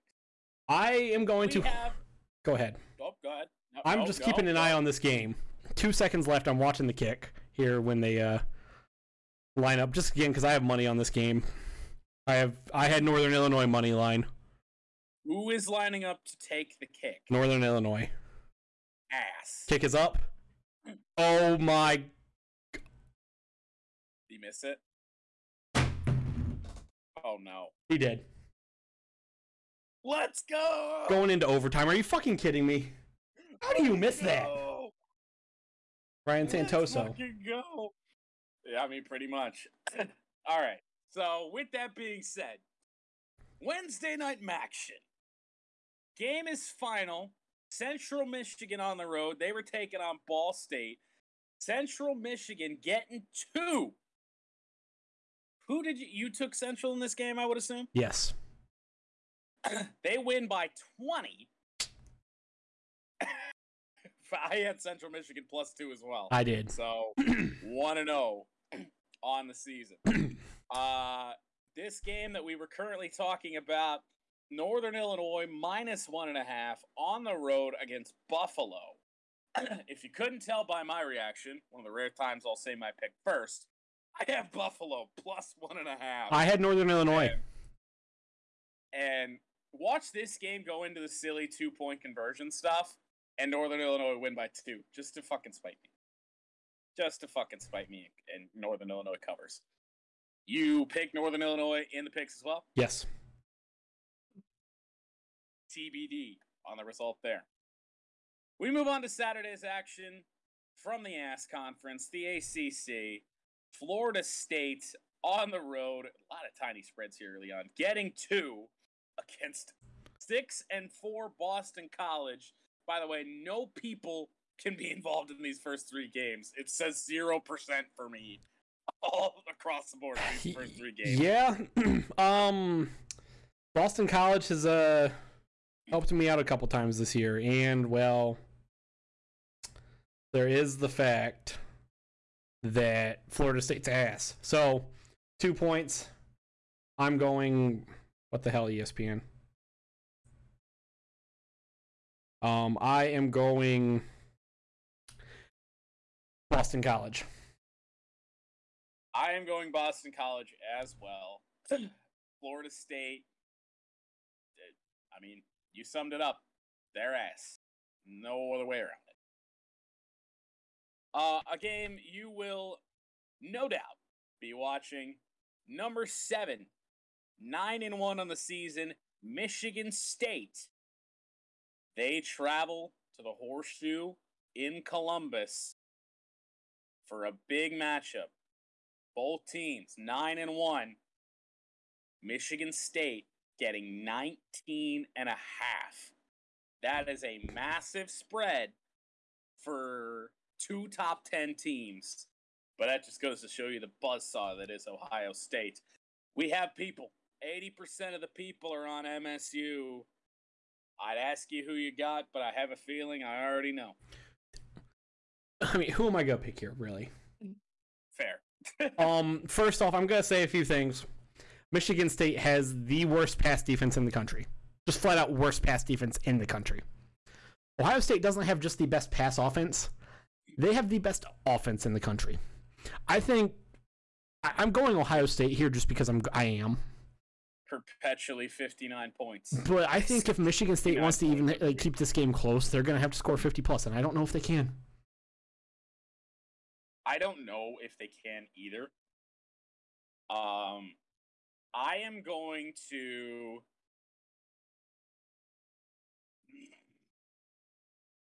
I know this is wrong. I know it's wrong, but I have to do it. 2 top 10 teams that are giving me 19.5. I have to take MSU. They aren't going to win the game, but that's a big spread. I mean, that's a spread. That's the spread they had against Purdue. And Ohio State covered.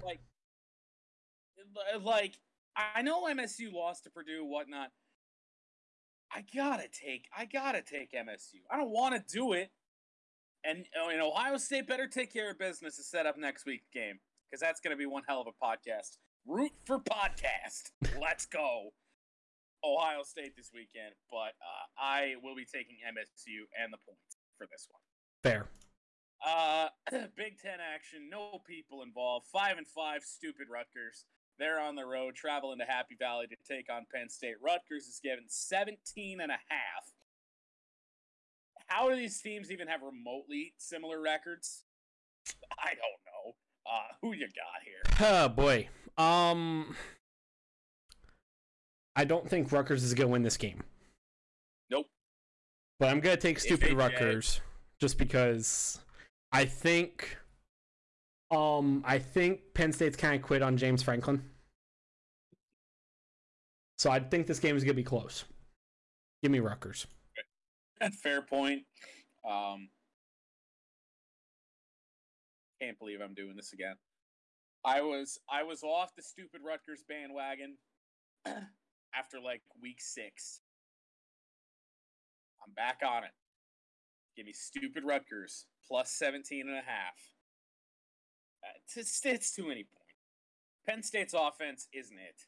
So too many points. Give me stupid Rutgers. Fair. A team that is indeed not back. That being Texas. Lost to Kansas.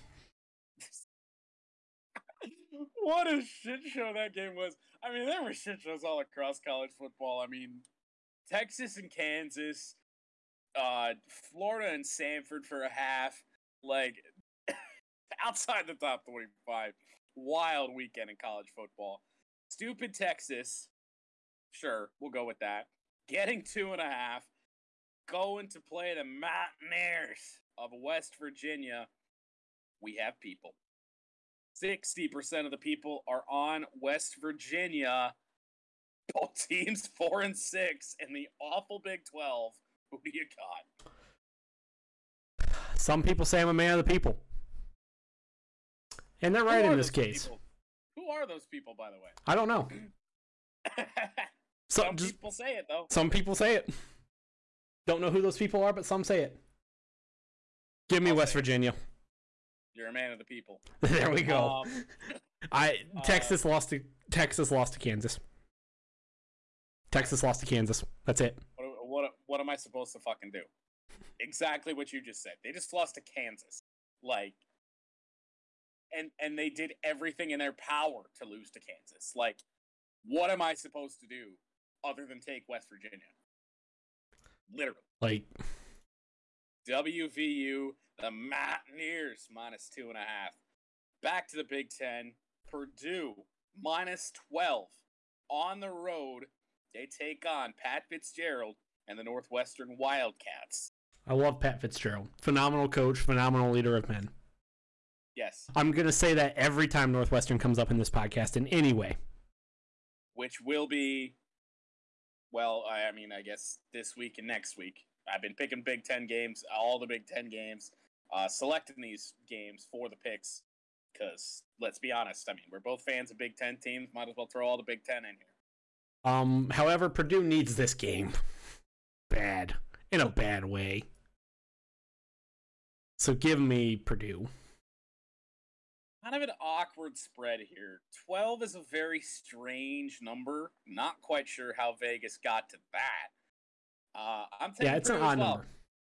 I'm taking Purdue as well. And an even number. We don't see many of those. When you see like an even number and it's fucking 12, like, what? Touchdown, field goal, safety? The hell? 3 field goals? 4 field goals, I mean? Right, like, I don't know. Ryan Santoso went to Purdue.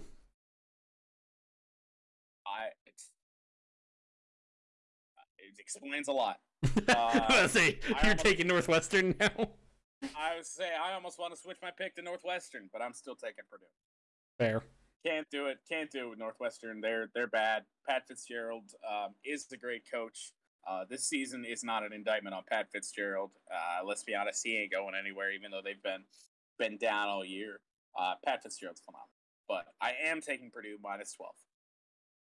We got Big 12. Shitty ass fucking Big 12. Iowa State, they had big ambitions at the start of the year. They're 6-4. They are +4.5 heading to Oklahoma fresh off the L. Their first L of the year. Their long-awaited L.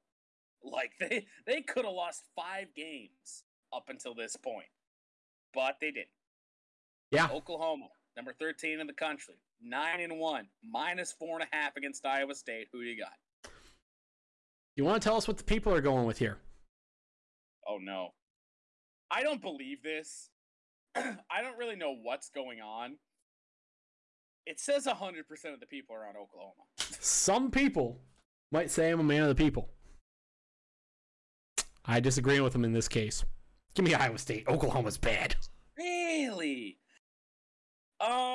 Not enough points for me to take Iowa State. I am going Oklahoma here. The people, that number cannot be right. There is no way that not a single person on CBS picks, other than me. The people numbers have been really weird the last few weeks.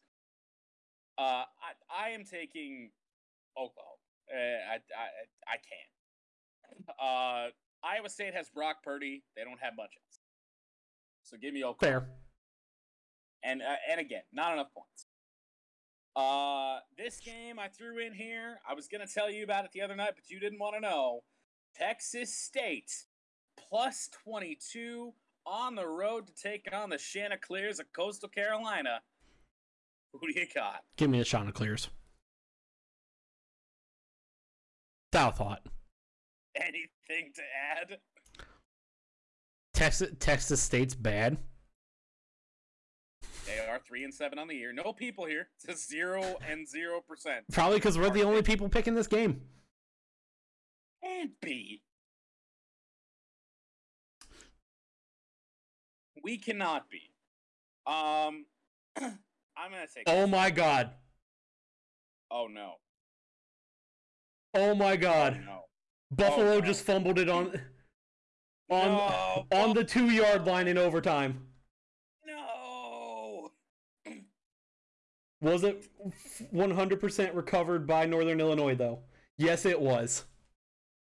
Northern Illinois still has to do football in their half of overtime. Okay, so that's not the dub. They still need. I don't know if I trust the kicker. I'm hoping he misses. Give me Buffalo or give me death. What? What? That doesn't work out well. No. Come on. Come on, Northern Illinois. Win me some money. What did the defense doing things. Did you just take him outright? Outright. I took both of them in Central outright. Money line. Okay. Back to the Big Ten. Yeah. The Illinois Fighting Illini, who makes 0 sense. They head to Kinnick Stadium to take on number 17, Iowa. Illinois is getting 12. Another 12. What the hell is going on, Vegas? Vegas is giving us some weird numbers. Uh-oh.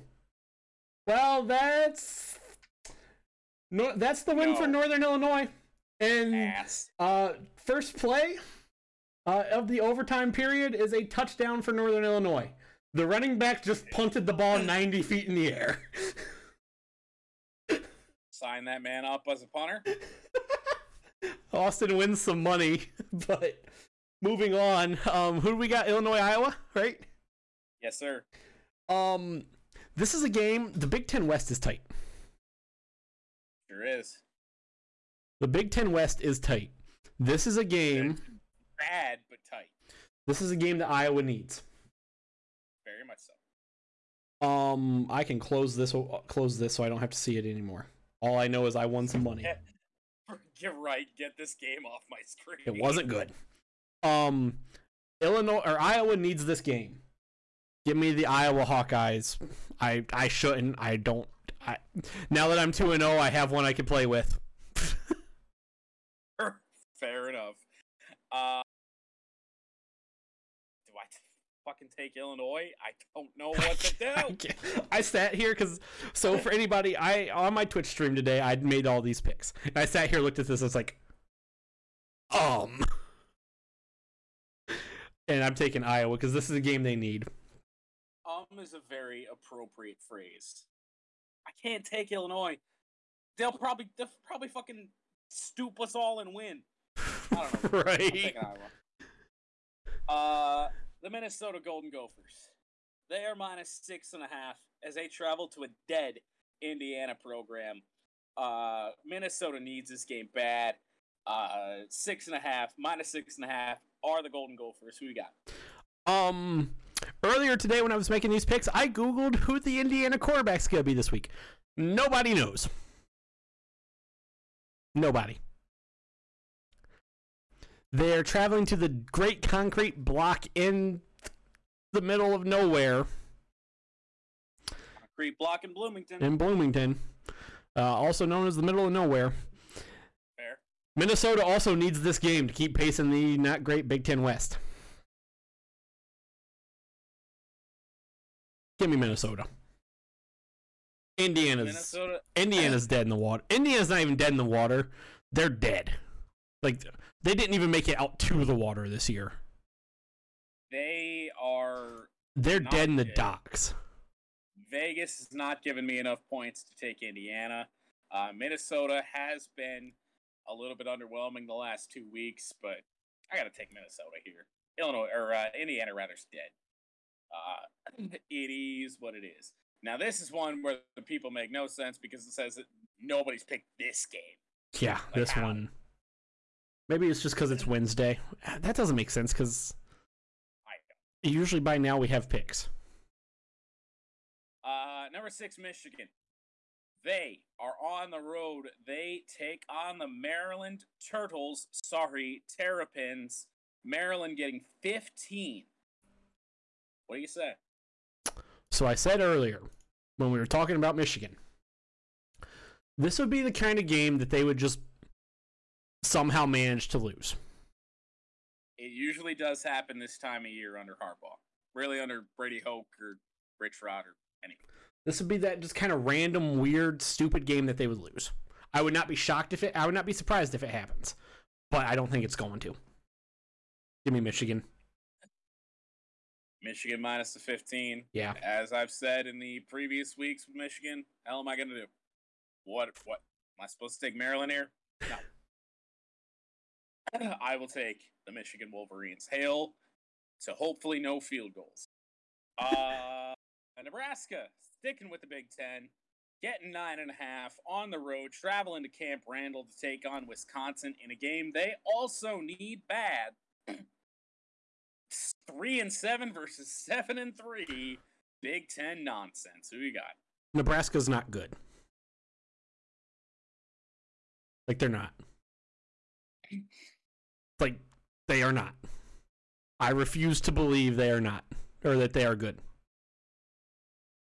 I have seen it firsthand. I've watched more Nebraska than I would like to admit this season. I think they're good, and then they tank away wins. But they should have beat MSU. They probably should have beat Michigan. They were in it against Oklahoma. Like, fuck. But I don't want to do this. Oh no. But I gotta take Nebraska here because whoa. Again, I don't think they're good. I think this is a game Wisconsin wins because they need it really bad.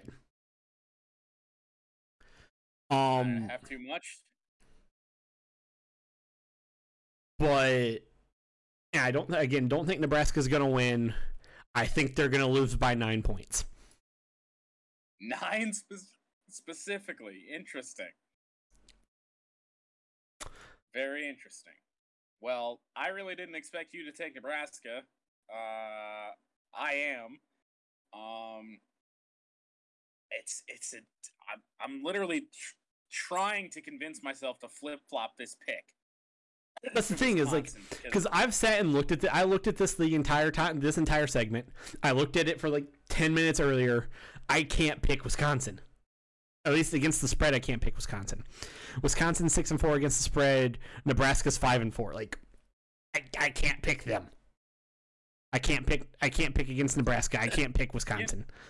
You know what? I'm gonna fucking do it. I'm gonna take Wisconsin. Fair. I'm gonna fucking do it. We need something to be different here. Been very equal on a lot of these picks. And I'm only one game behind, so it's either going to tank me even further behind, or could be the difference. I'm going to take Wisconsin. My brain is like, yes, Nebraska's like in these games, but at the same time, Wisconsin's offense has been really kicking better than it has been all season the last few weeks. Give me Wisconsin. And why not? The Who Cares special of the week on ESPNU, number 22, Louisiana, getting 4 on the road. They're 9-1 on the season, by the way, against the Liberty Flames. Liberty, -4, 7-3 on the year. I have a feeling I know what you're about to do. What do you say? Give me Liberty or give me death. It's gonna tank me for the week, probably. Like, well, not really, because I'm with you. The thing is, like, Louisiana, yeah, they're 9-1 and they're ranked 22 in the these are AP rankings, by the way, 22 in the AP. Yes. Liberty just across the board's a better team. They are. Fuck. Why are we doing this to ourselves again? We're gonna be back to death. We're getting death. Give me Liberty. Fuck. And last game of the week, a 4 p.m. kickoff. So no late night Pac-12, no late night Mountain West this week. Big game out in California, sort of, in terms of the teams. Big brands. UCLA 6-4 on the season. They are -3 against USC 4-5 on the year. Like I said, big brands. It's the only reason this game's in here. I have zero reason to pick USC. Like, but you're gonna? No. No. Give me UCLA. There's no reason to pick USC in this game. It's not enough points.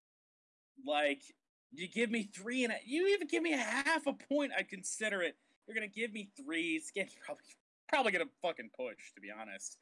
Right. I don't know what to do here, so I'm just gonna take UCLA. USC is just kind of dead right now. I mean, interim head coach, shit's wild. I don't know.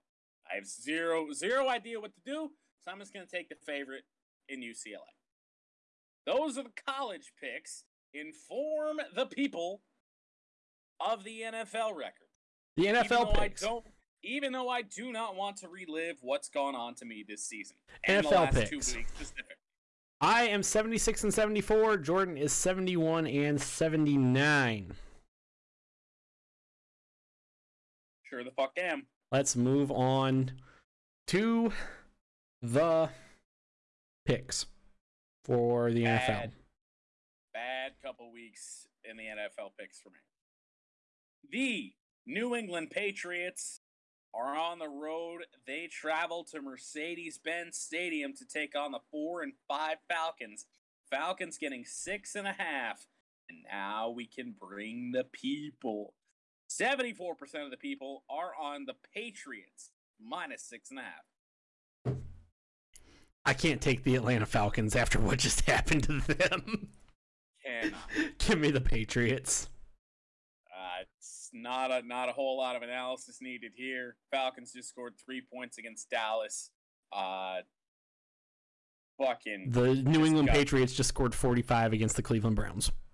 Just got toasted. I cannot pick the Falcons. Those 26% of the people who did, I don't know what you're seeing. I can't do it. That's Thursday Night Football. We move on. The Ravens kick off the 1 o'clock slate in the NFL. They're on the road, traveling to Soldier Field to take on the Chicago Bears, who've been tanking the last few weeks. Bears also +6.5 home. Woof woofs. Who do you got? I want to take the Bears here, but I can't. I want to take Justin Fields and the Bears, but Justin Fields the last few weeks has been kind of that lone bright spot for the Bears. That game against Pittsburgh, he was the lone bright spot, really. That Bears defense is bad. I don't see Baltimore following up their game against Miami with another dud of a game against Chicago. Give me Baltimore. They lose to the Bears. We got big problems in Baltimore, Maryland. I will take the Ravens as well. Bears have not shown me anything outside of Justin Fields. They can win games. So just, oh boy. Are you ready? Am I ready for? No. Are you ready for a good time? Is this gonna be a good time though? I would sing it in the AC/DC Brian Johnson voice, but I can't do it. The Detroit Football Lions. 8-1 on the year. They take on another team that is so completely inept in their franchise's entire history, in the Cleveland Browns. From First Energy Stadium in Cleveland. Lions getting 9.5 against the Brownies. Apparently, this game might hurt to watch. The people are very split. 51% of the people on the Browns, 49% on the Lions. I don't know if the man of the people thing works here for this pick. It does not. Go ahead. Go ahead, make your pick. I mean, the people are on the Browns barely, but they're on them. After what I saw Detroit do, and just their undesired, of course, they did cover. I mean, I believe it was the same spread a week ago. Yeah, they did cover last week. I believe it was 9.5 against the Steelers. And Jared Goff is listed as questionable with an oblique injury. That would probably honestly help the Detroit Lions. He is. Tim Boyle has been taking reps in practice. I still think Goff plays. That probably isn't something I want. But I don't think the Browns are going to follow up with a performance against a bad team after what they did against the New England Patriots. I think the Browns are going to win by more than 9.5. Give me the Browns. Really? All right. I've been on the wrong side of the Lions seemingly all year long. I pick them to cover, they don't cover. I pick their opponent to cover, the Lions fucking cover. I don't know what to do with them anymore. I'm just going to take the Lions forward down the field. If Cleveland looks anywhere near as bad as they did a week ago against the Patriots, this could be the Lions' first win in the year. Who knows? But 9.5's a lot in the NFL. I'm going to take Detroit. Why not? See what happens. NFC North versus NFC North. The Green Bay Packers are on the road traveling to US Bank Stadium to take on the Vikings. Tiny fucking spread. Vikings plus 2.5. 75% of the people are on the Packers. Unless Aaron Rodgers somehow manages to severely hurt himself and is not able to play. Or get COVID again. Or he gets COVID again all of a sudden. Give me the Packers. Not a lot to dive into here. Packers are the easy choice. Minnesota's win last week probably lowers this spread a little bit. But I'm still taking Green Bay. Yeah. Lost Aaron Jones really ain't gonna hurt him all that bad because fuck, they don't use him anyway. Wow. The inept Houston Texans are on the road playing the Tennessee Titans, who seem like a buzzsaw in the NFL lately. 8-2 on the year after a rough start. Titans minus 10.5. The people don't make any sense because apparently 76% of the people are on the Titans and 25% are on the Texans. That equals 101%, which doesn't make any sense. The math, who do you got? The math does not check out there. Houston, we have problems. They've had problems. Give me Tennessee. It's not even a fucking doubt. Tennessee has shown no life. Hammer Tennessee whatsoever. I mean, hammer Tennessee spread. Yeah, well, yeah. Tennessee money line's right. Probably absurd. Current odds, however, is Tennessee minus 10, which is such a fucking weird number. I hate doing that when it's like a totally believable score. I don't know what to do. I'm taking Tennessee, don't get me wrong, but betting wise, I don't know if I'm gonna touch it. Probably not. We'll talk about that on Backdoor Cover, though. I'm sure we will. Maybe. Nah, we will. I mean, we talk about every NFL game on Backdoor Cover. Backdoor Cover Fridays, right on this Twitch channel. Little plug there. Yes. The 5-5 Indianapolis Colts on the road to take on the Buffalo Bills. People are split on this minus 7.5 spread for the Buffalo Bills. Who do you got? I don't think Indy gets it done. I don't think they win. Buffalo has been an odd team. They've played bad when they play bad at points, they play good at points. So, give me the Colts to cover. I don't necessarily know if they're going to win, though. Way too big of a spread for a Colts team that is talented. Buffalo has made no sense at times. I mean, the Jacksonville loss, like, what the fuck is that? What the fuck happened there? Holy shit. I don't know. You just give me the Colts. You're going to give me a touchdown, and I can still fucking cover. Give me the Colts. Easy pick. Shit Bowl. That's the way to describe this next one. The now 3-7 Miami Dolphins. I cannot believe they have won 3 games. They head to MetLife Stadium in East Rutherford, New Jersey, to take on the somehow unironically New York Jets. Jets. New York, but playing in New Jersey. Cool stuff. Vegas doesn't know what to do here. Jets are plus 2.5.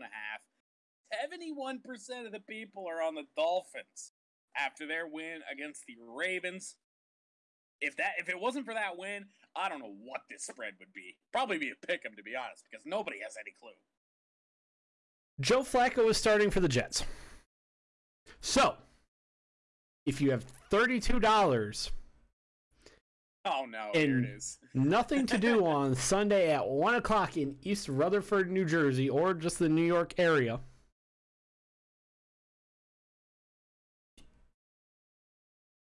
go somewhere else instead of watching Joe Flacco? Unless you're a Miami Dolphins fan, because I honestly don't know if the New York Jets have fans. Give me the Dolphins. Is Joe Flacco elite? Joe Flacco is not elite. After what Miami did against Baltimore, it might be a fluke, I don't know, but give me the Dolphins. It's probably a fluke, but this spread is not high enough for me to take the Jets. I have zero idea what's going to happen in this game. I'm just taking the safe pick with the Dolphins. They just did what they did to Baltimore. Gotta take Miami. Hopefully they fucking bring out the retro jerseys soon, because I am so sick of seeing highlights of Miami in the awful current jerseys they have. Awful. We move on. The New Orleans Saints. God, the people are split this week. Holy shit. This is the third game we've seen where the people are split. 51% of the people are on the New Orleans Saints, plus 1.5 at the Philadelphia Eagles. I am minus 1.5 for the Eagles. I am one of those 51% going with the New Orleans Saints. That Saints defense is really good. Quarterback wise, and not knowing if Alvin Kamara is playing, it's hard to say. Taysom Hill, who the hell knows? No idea what's going on with quarterback. But one thing that we do know about, that Saints defense is good. That we do. So give me the Saints. I don't know if Jalen Hurts is able to do anything here against the Saints. Eagles score a lot of points. Saints, I don't know what to fucking do with them. I'm taking the Eagles. I don't know what to do. The Eagles only score one more point than the Saints. I know, but I wouldn't call it a lot.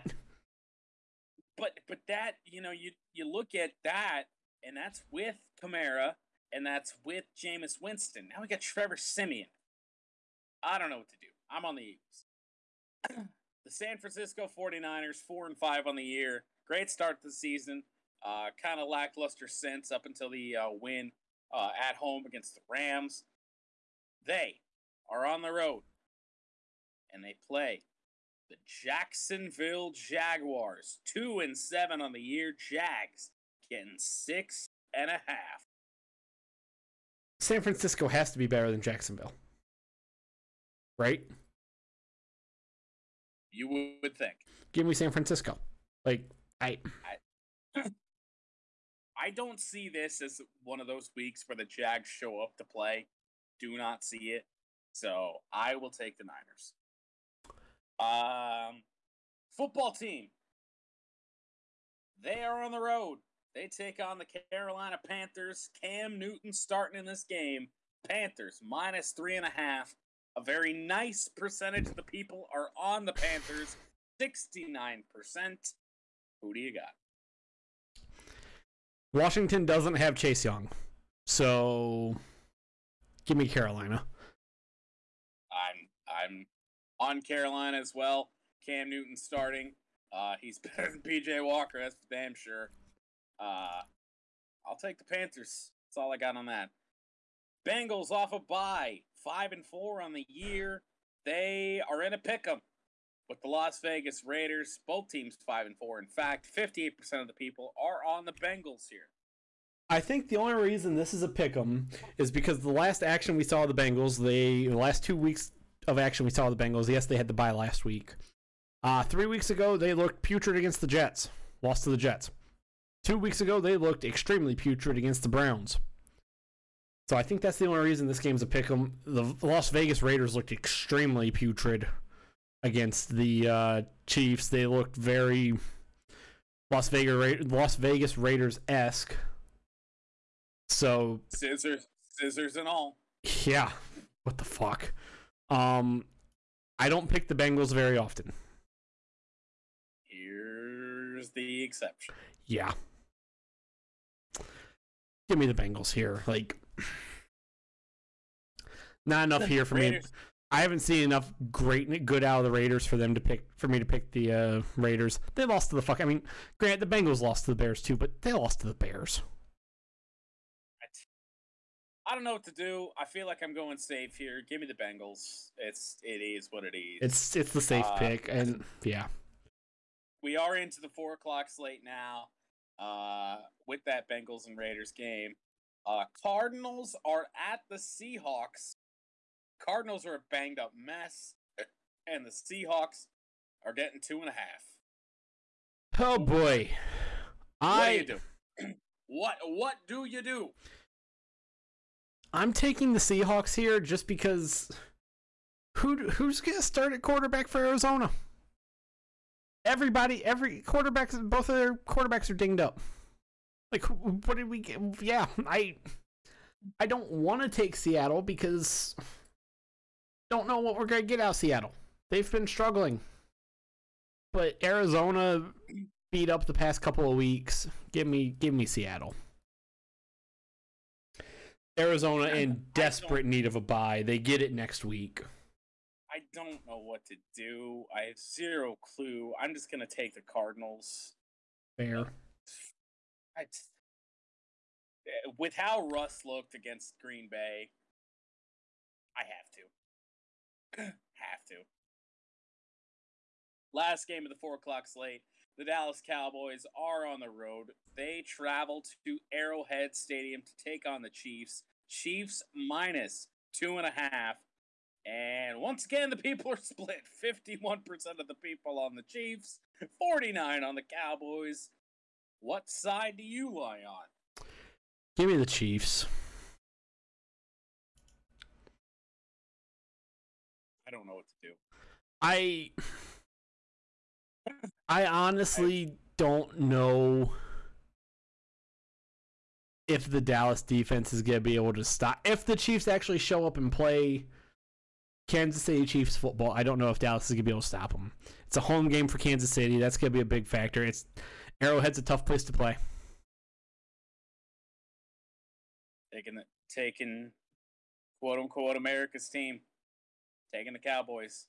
The Chiefs looked like the Chiefs last week for the first time in a long time. Dallas demolished Atlanta.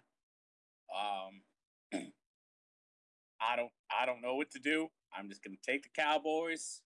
See what happens. Fair. See what the fuck happens. Sunday Night Football. Steelers are on the road. They take on the LA Chargers. That's a Steelers home game, essentially. Because the Chargers have no fans in LA. Chargers have no fans, but the Chargers are -4.5. Nobody, essentially, on the Steelers here. 70% of the people are on LA. After what I saw from the Steelers, I'm not on the Steelers either. Because of Najee Harris, I'm usually on the Steelers, but Mike Tomlin does not really like to use Najee Harris. We don't know if Ben Roethlisberger is going to be taken off the COVID list or not. Hard to say. So give me the Chargers. I want to take the Steelers, I really do, but I can't. I really fucking can't. Like, I this whole NFL slate is like, I don't know what to do. Like, that's essentially where I'm at. Just give me the Chargers. They need it. They need a good performance here. I think they get it against Pittsburgh. Yep. Monday Night Football. Oh boy. Tom Brady. He's at home. Bucks 6-3 against Tom Brady's nemesis, the New York Football Giants, at 3-6 on the season. Bucks minus 10.5, and for the final time this week, the people.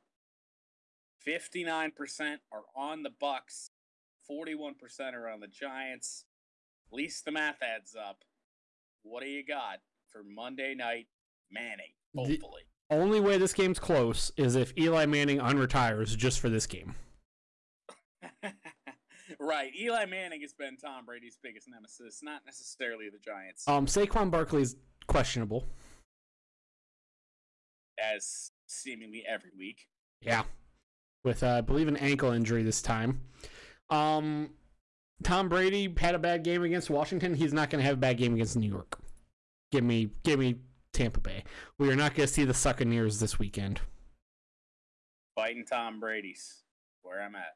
And it is what it is, and those are the picks. Yes, they are. It is time to work on wrapping the show up. So it is time for Champ and Chump of the Week. Go ahead. I'm waiting to hear this. So my champ. We talked about it at the top of the show. Well, not quite the top. The second to top of the show. My champ is the United States men's national team. Oh, that had to be obvious. Okay. I was expecting a different thing, but very, very fair champ of the week. What were you expecting? I will get to it shortly. Oh, okay. So go ahead with your champ. I was expecting some sort of breakdown as to why, but I guess we had already we've already talked about it a lot. My champ of the week is the United States men's national soccer team because, well, they've beaten Mexico 3 times this year. They've played them 3 times. They've beat them 3 times. Their second World Cup qualifying, they look immensely better this year in this World Cup qualifying cycle, and, well, everything going on than they did a few years ago. Yes, Greg Berhalter might not be the answer. They got the draw against Jamaica and kind of a weird, sloppy, ugly game all around from both teams. That ended in a 1-1 draw. Greg Berhalter may not be the 100% answer, but right now this team at least looks like they give a fuck, which they didn't under Bruce Arena. Nope. Sure did. Champ of the week for me. Something we also talked about at the top of the show, sort of in the news. Lewis Hamilton. Fair. That's what you were expecting me to say. Yep. What he did through everything that got thrown at him this weekend in Brazil to still come away with the win. Already took the 5-place grid penalty with the engine change. Gets DQ'd from qualifying because of DRS nonsense. And then goes out in the Saturday sprint, finishes 5th, means he starts 10th with the grid penalty. And then goes out and wins the whole goddamn thing. I mean, Lewis Hamilton's phenomenal. Jump of the week, go. Well, I have a two-way chump of the week. This is the third time in a row I've had a multi-chump of the week. Uh-oh. My first one was John Gruden. Like, fair. Just take your loss. Shut the fuck up. Like, that's it, John. Just stop. Just stop being a piece of shit. It's not hard to be a solid person. Really not. Just fucking stop. Like, I don't know how else to say it about John Gruden. He's been like, just fucking stop. That's part of my chump of the week. My other one. Chelsea Football Club manager Thomas Tuchel.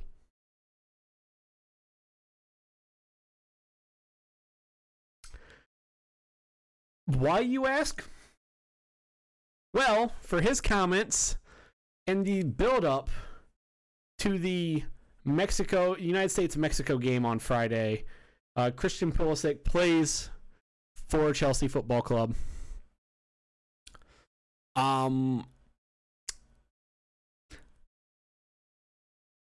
Pulisic, Tuchel thought was healthy enough to play for Chelsea last Saturday, the 6th, or Saturday the 6th, or Sunday the 7th, whatever day it was, for about 15 minutes.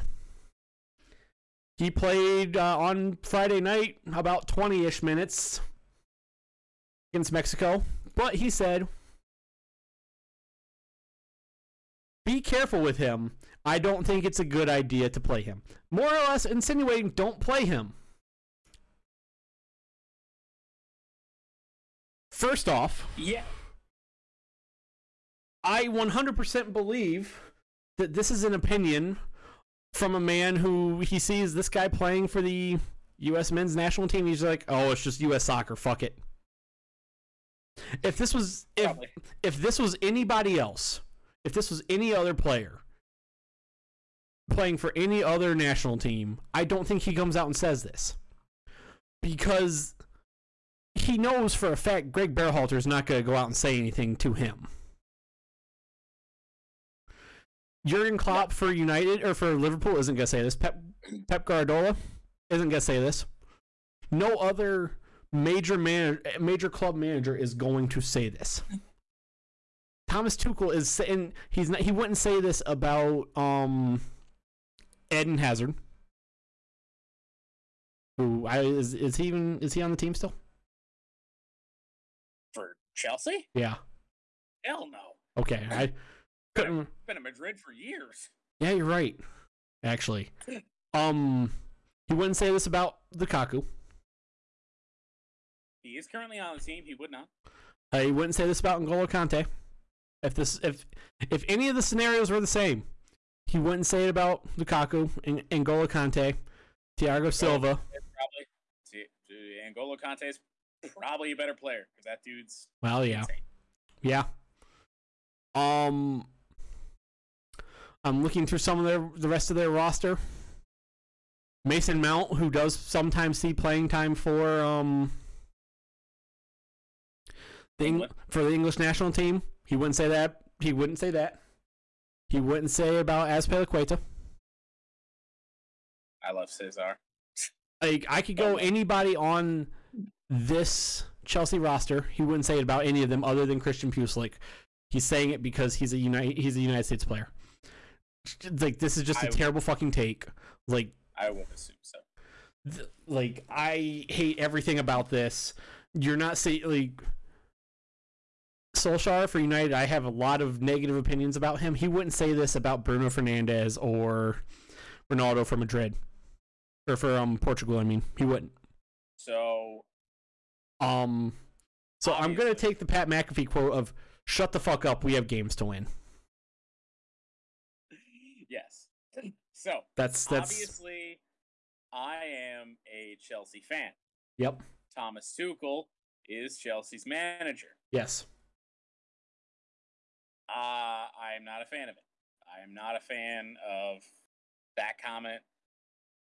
I don't understand why he decided to do that whatsoever, because he doesn't use Pucelik for anything.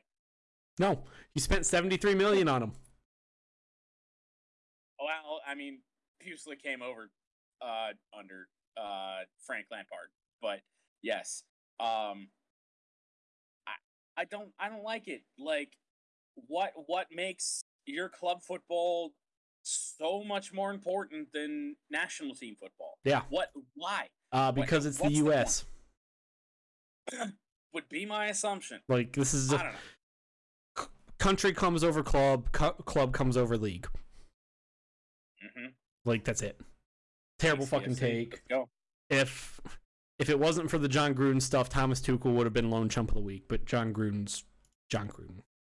John Gruden is John Gruden. My chump of the week, and we've already been over this, is James Franklin. Fair. What a miserable effort as a head coach. Like, you had that game won against Michigan. And James Franklin. Like, okay, well, yes, he's not on the field on the Eric All touchdown. Great. Whatever. But he's making the call on that last play of the game, which we've been over. We've been over it. So, I'm happy that you suck, James Franklin. Very happy. Michigan's 9-1 because you suck. But, hey, at the same time, a win is a win is a win is a win. Yeah. One for the road? Yep, it's time for one for the road. What do you got? Oh, boy. Just because I think this one will be fun. On Sunday at 9 a.m. Eastern Time, the Qatar Grand Prix F1. Just because I think this will be fun. It'll be fun. I don't like the race. I don't like the race being there, but it'll be fun. I do not like the race being there at all. I hate it.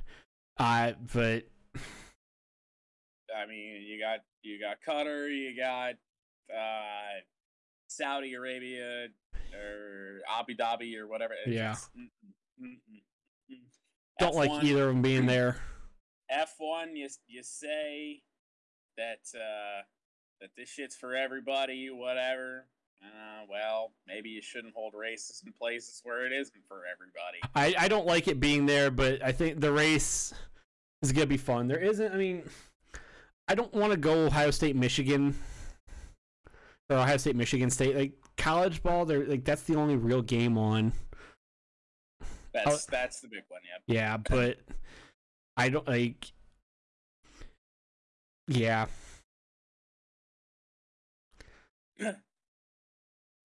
Anything else to add? No. All right. Go ahead. My one for the road.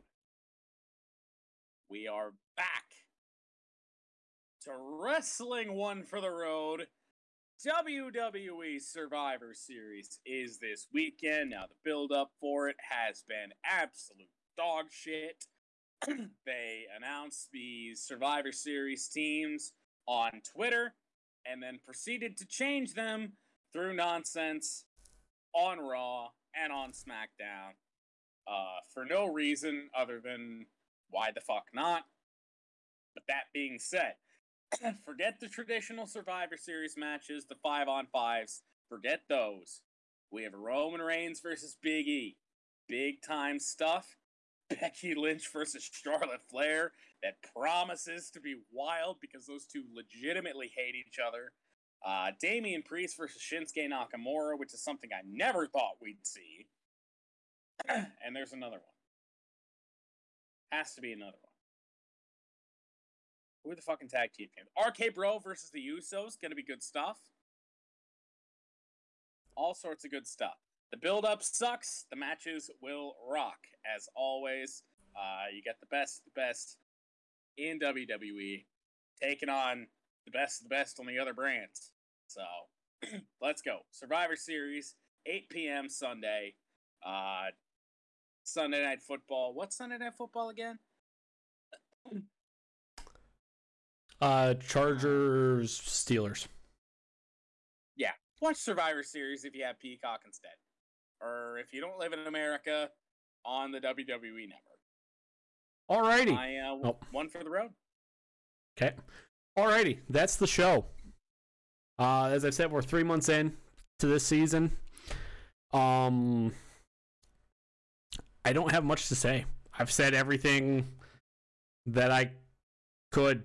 Thanks to everybody for making this 3 months fun. Everybody who listens to this, watches this on Twitch, watches it on YouTube, thanks for making it fun. Jordan, anything to say? Fuck John Gruden. Yep. Hail to the field goals. Fuck Dan Snyder. Well, Gruden replaced Dan Snyder for the week. Oh, okay, fair enough. Fuck Gruden. And go blue and hashtag sign Carlos Correa. Okay, so with that being said, Friday, backdoor cover. We get to talk about some sports gambling. Hey, look forward to let's it. Go. Other than that, though, thank you. Got some wild stuff for backdoor cover, I'm sure. Probably weird spreads this week. A lot of ones that a lot of people are kind of split on. So most likely. So with that being said, thank you for making us part of your Wednesday evening. However you may be listening or watching, wherever you may be listening or watching from. We will see you all next time. Peace out. Stay classy. See ya.